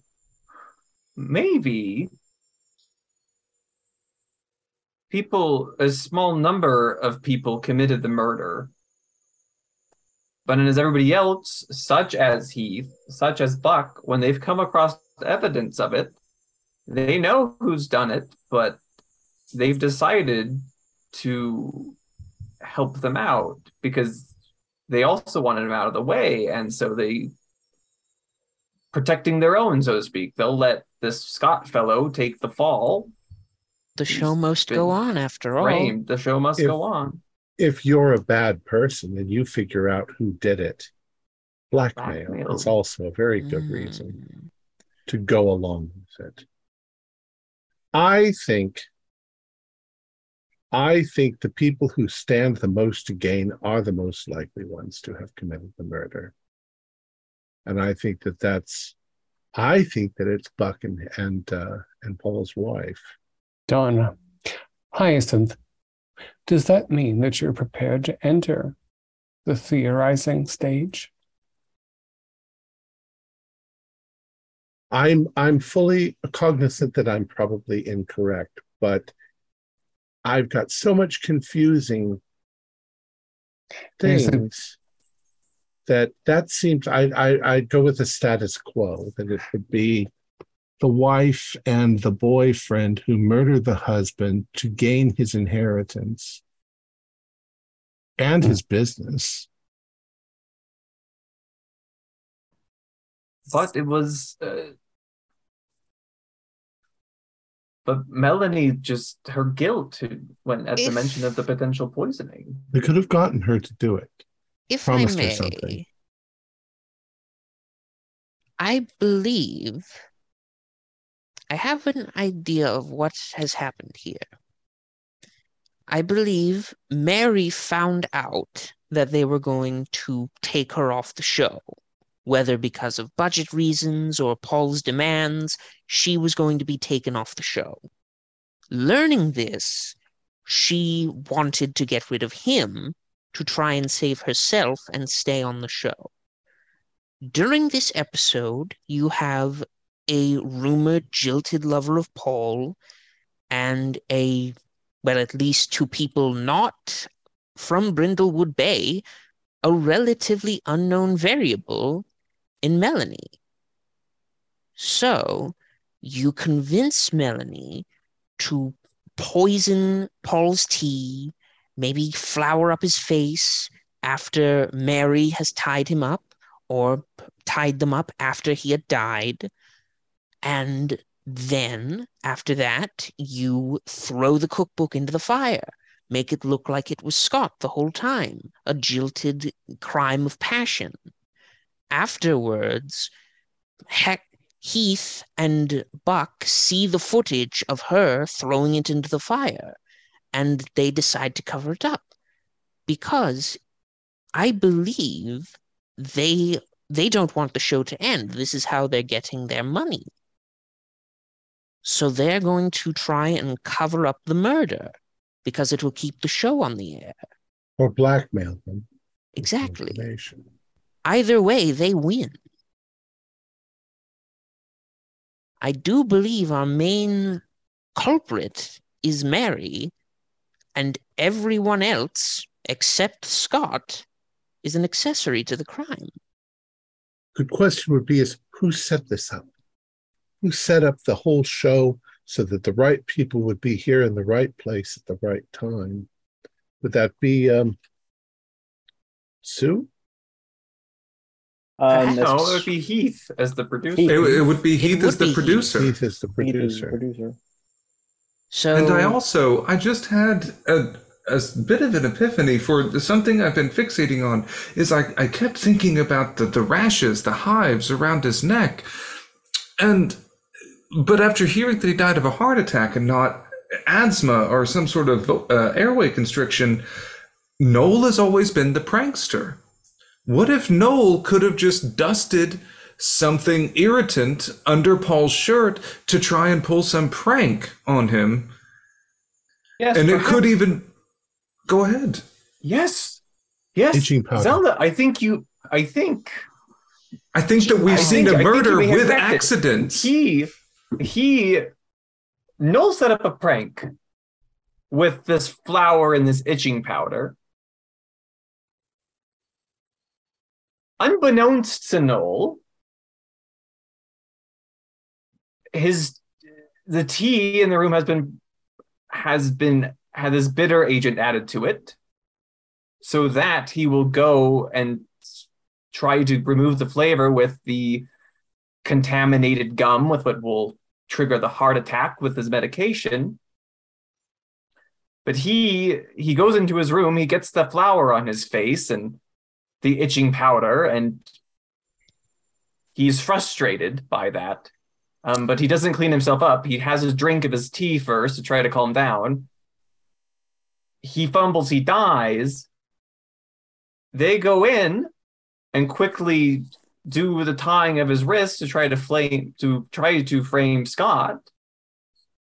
That explains the flour on the face and the hives that were caused benignly by the prankster. So, and he was still GM, trying to do... Yeah, I do believe we GM, have ourselves a complete theory here. clarification. Yeah. Does it says here that we do the theorize as long as we've gotten at least half of the correct clues, correct? Oh yeah, you've got We've got way more. Yeah. lots Okay. of you've got lots of clues. Yeah. So we roll 2 dice. We add the number of clues we use, subtract the mystery's complexity, and if we rolled high enough, then our theory is actually correct. Like we've come up with the right solution to the mystery. Yeah. So who would like to roll? Yeah. I have you at 8 clues. Nice. All right. You recovered So- quite a lot of material. We're just very uncertain about how to connect it. Yeah. So we roll the dice and then it's 8 plus 8. It would be 2d6 plus 1. Plus 8 minus 7 Ah, is, the complexity and the clue ratio. Yeah. Clue. okay. So who wants to do the What's the roll? theory? I think is the theory. final theory is the one who rolls. I don't believe that Buck or Donna are involved, for example. Yes, I don't believe they are either. I think that Except there's that Bunk erased. Buck Or or Heath. Heath could have erased it. That's true. Because Buck was confused that the tape was not there. And then he Right. said, oh, yeah, I found it, and it just happened to be erased for these 10 seconds. So Yeah. here we go. Noel sets up his prank. Mhm. The hives, the flower, unrelated to the murder. right. Just Eating coincidence. powder in his shirt for laughs. Mhm. Mhm. Totally unrelated to the murder. Yes. Good. So he's the prankster. So that has Flower nothing on to the do door with it. for Okay. laughs. 2 For clues laughs. taken care of. Okay. Yes. So Rosemary's making sense, Zelda. I think we should all take some more zinc just to cover. I think we had too much of that Okay. marijuana So pie. Heath and Mary have been having repeated arguments with Paul, and they both decide he has to go. So they decide, how can we get rid of him and get off scot-free? So they invite Scott back on the show because of the rumors circulating about him. Perfect. Yes. They may even have suggested to him that, hey, if you impress him with your baking, he remembers you. He talks about you still. Perhaps they even said he still has feelings for you Feelings for because you. they're so heartless. And then they followed up, is it working perhaps later to stir things Brilliant. Good. further. So they lure Scott here with that intention. As a They, patsy. however, are still intelligent enough they don't want to be the ones who actually deliver the final blow, so to speak. So they get struggling local business owner Melanie to smuggle in something for them, this bitter agent, to deliver the poison in the tea. We have to leave Melanie out. What if What if Melanie didn't Melanie- know what she was pouring? All of her bottles were unlabeled anyways. They That's could why have when you just... told her- True. That's She why when may you have told her been about the tricked. poison, she suddenly realized that she was Yes. involved. Mhm. Yes. They must have tricked Melanie into poisoning Paul. That's how they got away with it. And so the poison itself was bitter. And before it killed him, that's why he took the gum. The gum was not poisoned, but he was just trying to counteract that bitterness in his tea, not realizing what it was. And then he perished. And Melanie watched him have a heart attack. That's why there was the struggle. She had flour on her hands and sat down for tea, and she panicked whenever he started overreacting, put in gum, and tried to do something and touched his face sloppily. That explains why it looks like there were handprints and just things might have been lightly brushed on his face. And then Melody panicked and ran. And then Heath the and Mary came in. Japanese And then, see, sexual- this is where they're trying to blame Scott. Scott. They go back into the trailer. Mary does. She binds his hands. She takes the cookbook and the letter that would be incriminating, like the letter that reveals her motive. And she burns those in Scott's oven, again, trying to frame Scott. And Heath, knowing this, he knew what the footage was. He gave those tapes to Buck to film with. So then when they got filmed over, it was an accident. He couldn't just destroy the tapes, but he just have Buck filmed over the footage. Accidentally film over them. That is my theory. That's pretty brilliant. That is a solid Rosemary, theory. this is the first time in the 12 years I've known you that you've made sense for more than 30 consecutive seconds. Well And done. you didn't need any aura mumbo jumbo. And we should all consider eating some of that marijuana pie. I agree. With that repeat of the theory, I have you including a lot more clues. And so it would be 2d6 plus 5, actually. Ooh, that's there you go, Rosemary. Go, Rosemary. You put that together. See, a roll of 7 plus 5 is 12. Nice. You were absolutely correct. You were absolutely correct. We did it. Yep. I knew the gay boy wasn't guilty. Yeah. Yep. And Inspector Dimple is incredibly appreciative of all your work, and he arrests all the persons who should be arrested, and even those who are guilty of conspiracy. Yeah, I'm sad about Melanie. Oh, Yeah. if I I may, love those buttery buns. As Rosemary is unveiling this grand theory in front of everyone all lined up, where instead of contestants sitting on the little stools waiting the judges, it's the table, the turns have tabled. And so Rosemary lays out this grand master plan as Mary gets this fiery glint in her eye and raises this chef's knife out of nowhere, screaming, until she sees Petunia pop out of her pocket and go, eek! And then Mary panics and goes, ah! And falls back onto herself, knocking herself unconscious against the stool as the knife goes flying. I love it. I love it. Thank you, Petunia. You saved my life. Petunia saves your life. And yeah. And of course, Inspector Dimple, you read in the paper the next day, he takes credit for everything. He is brilliant. He is wonderful. Dimple. You can't win them all. Yeah. Now we know why Doris sets Dimple up to be bait most of the time. Yeah.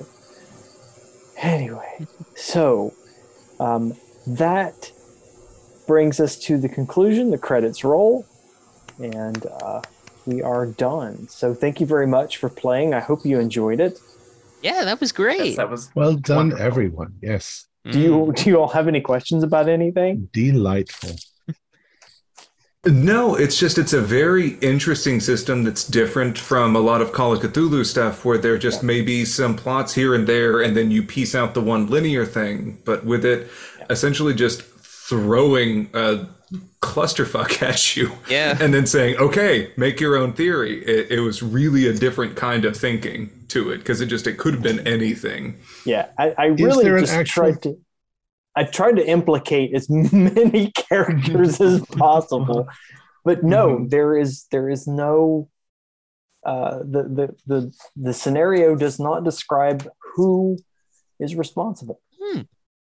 Very interesting. So we get to always get it right in the end. Our hope. Or I mean, if you roll, you fail, you get it wrong. Recall that we did not quite solve everything in Providence. Yeah. There were some mysteries that escaped That's us true. because we rolled under a little bit. For those listening, we played at Necronomicon. That was our first experience with Julian running a game. So you don't know what we're referencing. And Neither do I. And you never will. and we were more restrained in this context than we were in that hotel room. Yes. Indeed. Just because different, we're not in a room. It feels different. Is that Thought where it was- Doris found the marijuana cake?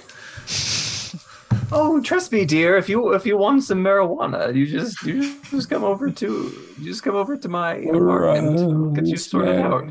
Oh, Rosemary. This also was quite different in that Rosemary was useful. Last time we all met together. Wow. A blithering idiot throughout. Yeah.